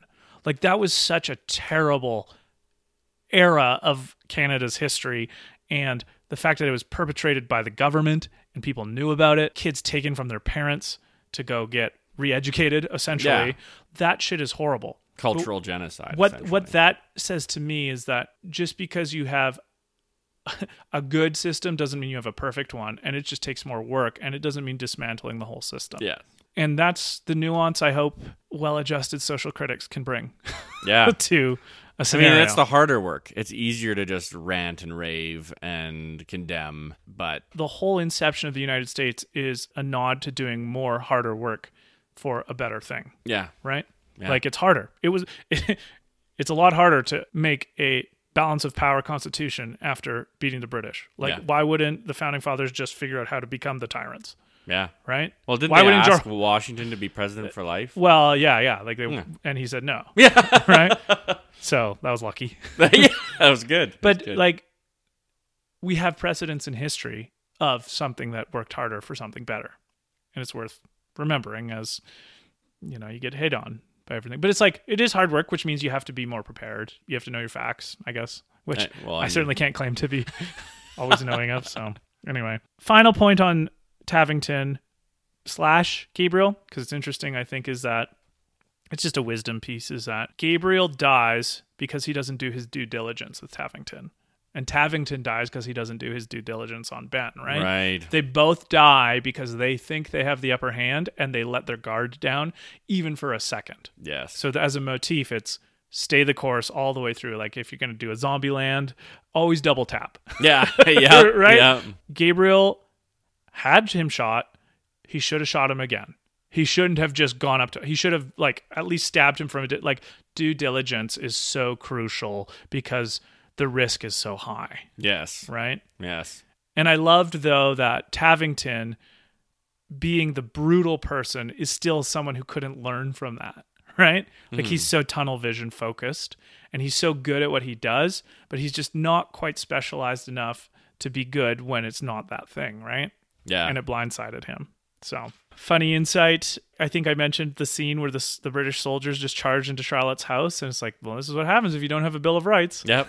Yeah, you said that. Yeah, when we were watching it. Yeah. The might makes right wins all the time. And who wants to live like that? Only the mighty. Just to finish up, I made a few era-specific notes, which I thought were fun or worth commenting on. We even talked about this when we were watching. So when they had to meet to convene, they had to send a telegram like a month before. Yeah. So we were just like reminiscing on what a different pace of life it is. Oh, so different. It's like, oh my gosh, we have to have an emergency meeting. Schedule it. Can we get it in 3 weeks from now? Everyone's got to come. Yeah, like, I got to go to Charleston. Emergency meeting. It's in a month. Yeah. I just like, that's so mind-blowing, hey? Where I feel like you would get if our so much more webpage- time to think. if our web pages don't load in 2 seconds, we're pissed off. Yeah. If our whatever we order on Amazon doesn't show up in 2 or 3 days, we're like, Yeah, yeah. exactly. At that meeting, South Carolina does ratify to join the colonialists fighting against the Continental Army, right? They vote to join. Once it's announced and there's people shooting their guns in the air and being loud, I was like, this is early Americanism, hey? Yeah. Yeah. Like just the Triumphalism, right? the rowdy public square. Oh man, they are. Yes. It's like true. you just see the seeds of where America has come. I thought it was interesting to see America and England fighting. Yep. Considering they're like about as strong of allies as you could get. Yeah, well, it probably helps that they, saved them from the Germans. Well, yeah, now, but I was just like, history is such a great lesson because it's so free, basically. Yes. Like, it costs no money to learn from history. Like, the greatest enemy used to be the British, and now it's their biggest ally. Well, okay. Yeah. What does that tell you? Figure it out, world. Yeah. Right? Like, you can Yeah. on a long enough timeline, all of history is irony, I guess. I think I mentioned this before. I would love a Revolutionary Era movie that is like a little less cheesy at parts. There's some parts of the Patriot that are a little cheesy. Well, even the cannonball rolling and just taking people's legs off. Yeah, and like maybe one around the Declaration of Independence, like a kind of like political thriller around making the Declaration of Independence happen. Yeah. Because I don't actually know the history of like the disagreement, like what would count, what goes in. And obviously you'd have to do it really well because it's like America's Jesus, if you will. Yeah. Yeah, true. But I'd love to see who would be a good Jefferson. Because he'd know. have to be the main character Maybe in that movie. Daniel Day-Lewis. Yeah, he's a bit too old for that, though. Because Jefferson was like our age when he true. drafted the Declaration of Independence. Genius. Like, isn't that hard to imagine? It is. So I guess it'd have to be like a Miles Teller. Or Jonah Hill. Oh, boy. Michael Cera. That's his breakout serious role, Jefferson. Yeah. I don't know. I just would love that movie. Yeah. So, Hollywood, if you're listening. One thing I found a little bit unrealistic about this movie is how quickly the white people glossed over the relationship with the slaves. Yeah. I don't know. Well, I think that was very much a Hollywood nod to reconciliation, perhaps. I hope so. I mean, the scene where the one guy who's been a bigot throughout the whole movie says, turns, I'm glad you're I'm here. honored. I was like, really? You're going to have that change of heart? But I could quick? see that serving beside someone for all that time, I don't know. Yeah, but we didn't get like much intermediate. No. True. So it's like, okay, well. Yeah. I've it- definitely felt that way. It was like it felt ham-fisted. Yeah, it's like Hollywood feel-goodery. Yes, exactly. At that scene. And then I just would, I guess, finish on what do you think it is of that era and the flutes and the drums? Like, what was it? What is the pipe flute, or I don't know if there were pipes or flutes, and the drums, and like you just think of like Yankee Doodle or right, like those kind of songs. Like, was it Is it just to keep people in line when they march? Does it keep their spirits up? The drum is definitely so people march at the same and like rhythm and tempo. Yeah, know how to move.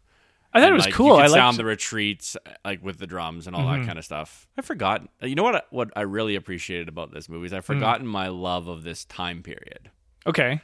So that was cool to have that be reminded because I've just finished my kind of, I guess, in my rare free time on my little Rome kick. Right. Dan Carlin has that great podcast, so I listen to all of it. Sure, yeah. But now I'm like, what next? And I mean, my mom read me a lot of books about the Revolutionary War and the founding of America and those principles. And that was very much my youth. So for the flutes and the drums, I think that was just a cultural touchstone. That's how it was done. That was the music of the era. Yeah, a lot of the time. Yeah, and it was, I don't know, like I enjoyed it. Yeah, the thing about drums, right, is they're easy to make. Sure. Yeah. Like the drumming, that's not unique to the American Revolutionary War, but I feel like the flutes were. Or the pipe. I don't even know what instrument it was. It was a pipe. I think it is a flute. Yeah, is it flute? Yeah. But it's because it's like I guess it was just like to keep people's spirits up, maybe. Yeah. But it was fun. So anyway, I really enjoyed rewatching this movie. Been a long time, probably at least 10 years. It is very Hollywood, but for a movie called The Patriot, I found it to be less rah, we're America, fuck you, than a lot of other movies are. Yes. I found it to be slightly more nuanced. Thoughtful. And I appreciated that. Yeah. Because it's definitely not stuff I would have picked up on. I see it in the same vein as Gladiator, for sure. Okay, yeah, definitely. Well, they came out in the same totally different story, but... Yeah. I'll just reiterate, my favorite part of the movie is that the idea of the patriot isn't the one-dimensional patriot. It's the thoughtful, sophisticated, reflective patriot. Yes. Which I think is the right form of the word for it being used justifiably, right? Yeah. So, I don't know. You have any finishing thoughts? I think maybe America needs to remember why it became great. I'm a big believer in the idea that that politics is downstream from culture. That's undoubtedly true. I think our cultural milieu in the States right now, as an inevitable observer of America, as Canadians are, my comment would be, you're allowing your enemies to divide you. Yeah. And that's destroying the thing that you've built. And maybe it's time to remember why you built it in the first place. Do you ever did you see the picture of that shirt? You just reminded me of someone at a Trump rally a couple years ago who said, "I'd rather trust a Russian than a Democrat." Right? Like, okay. What? Why do you think this is happening? Like, this is what really baffles me about this whole thing is you look at the other and you hate them so much. And like, cui bono. Yeah, totally. Cui bono. But just like also like kind of having a better normative operating system of the difference with someone who has a good faith disagreement with you and someone who thinks that your entire country is a bad idea in the first place. Right. And who benefits from the fall of America? Not America. No, certainly not. Oh, well. We did our part. We said our thing. Two Canadians talk about all the problems of America. Aren't you excited to listen? Join us next time. Yeah. For talking about revenge. Anyway, very enjoyable movie. Glad to watch it again. It's been another episode of Really True Fiction. This is Luke Mason. My name's David Parker. And may the force be with you. Bye-bye.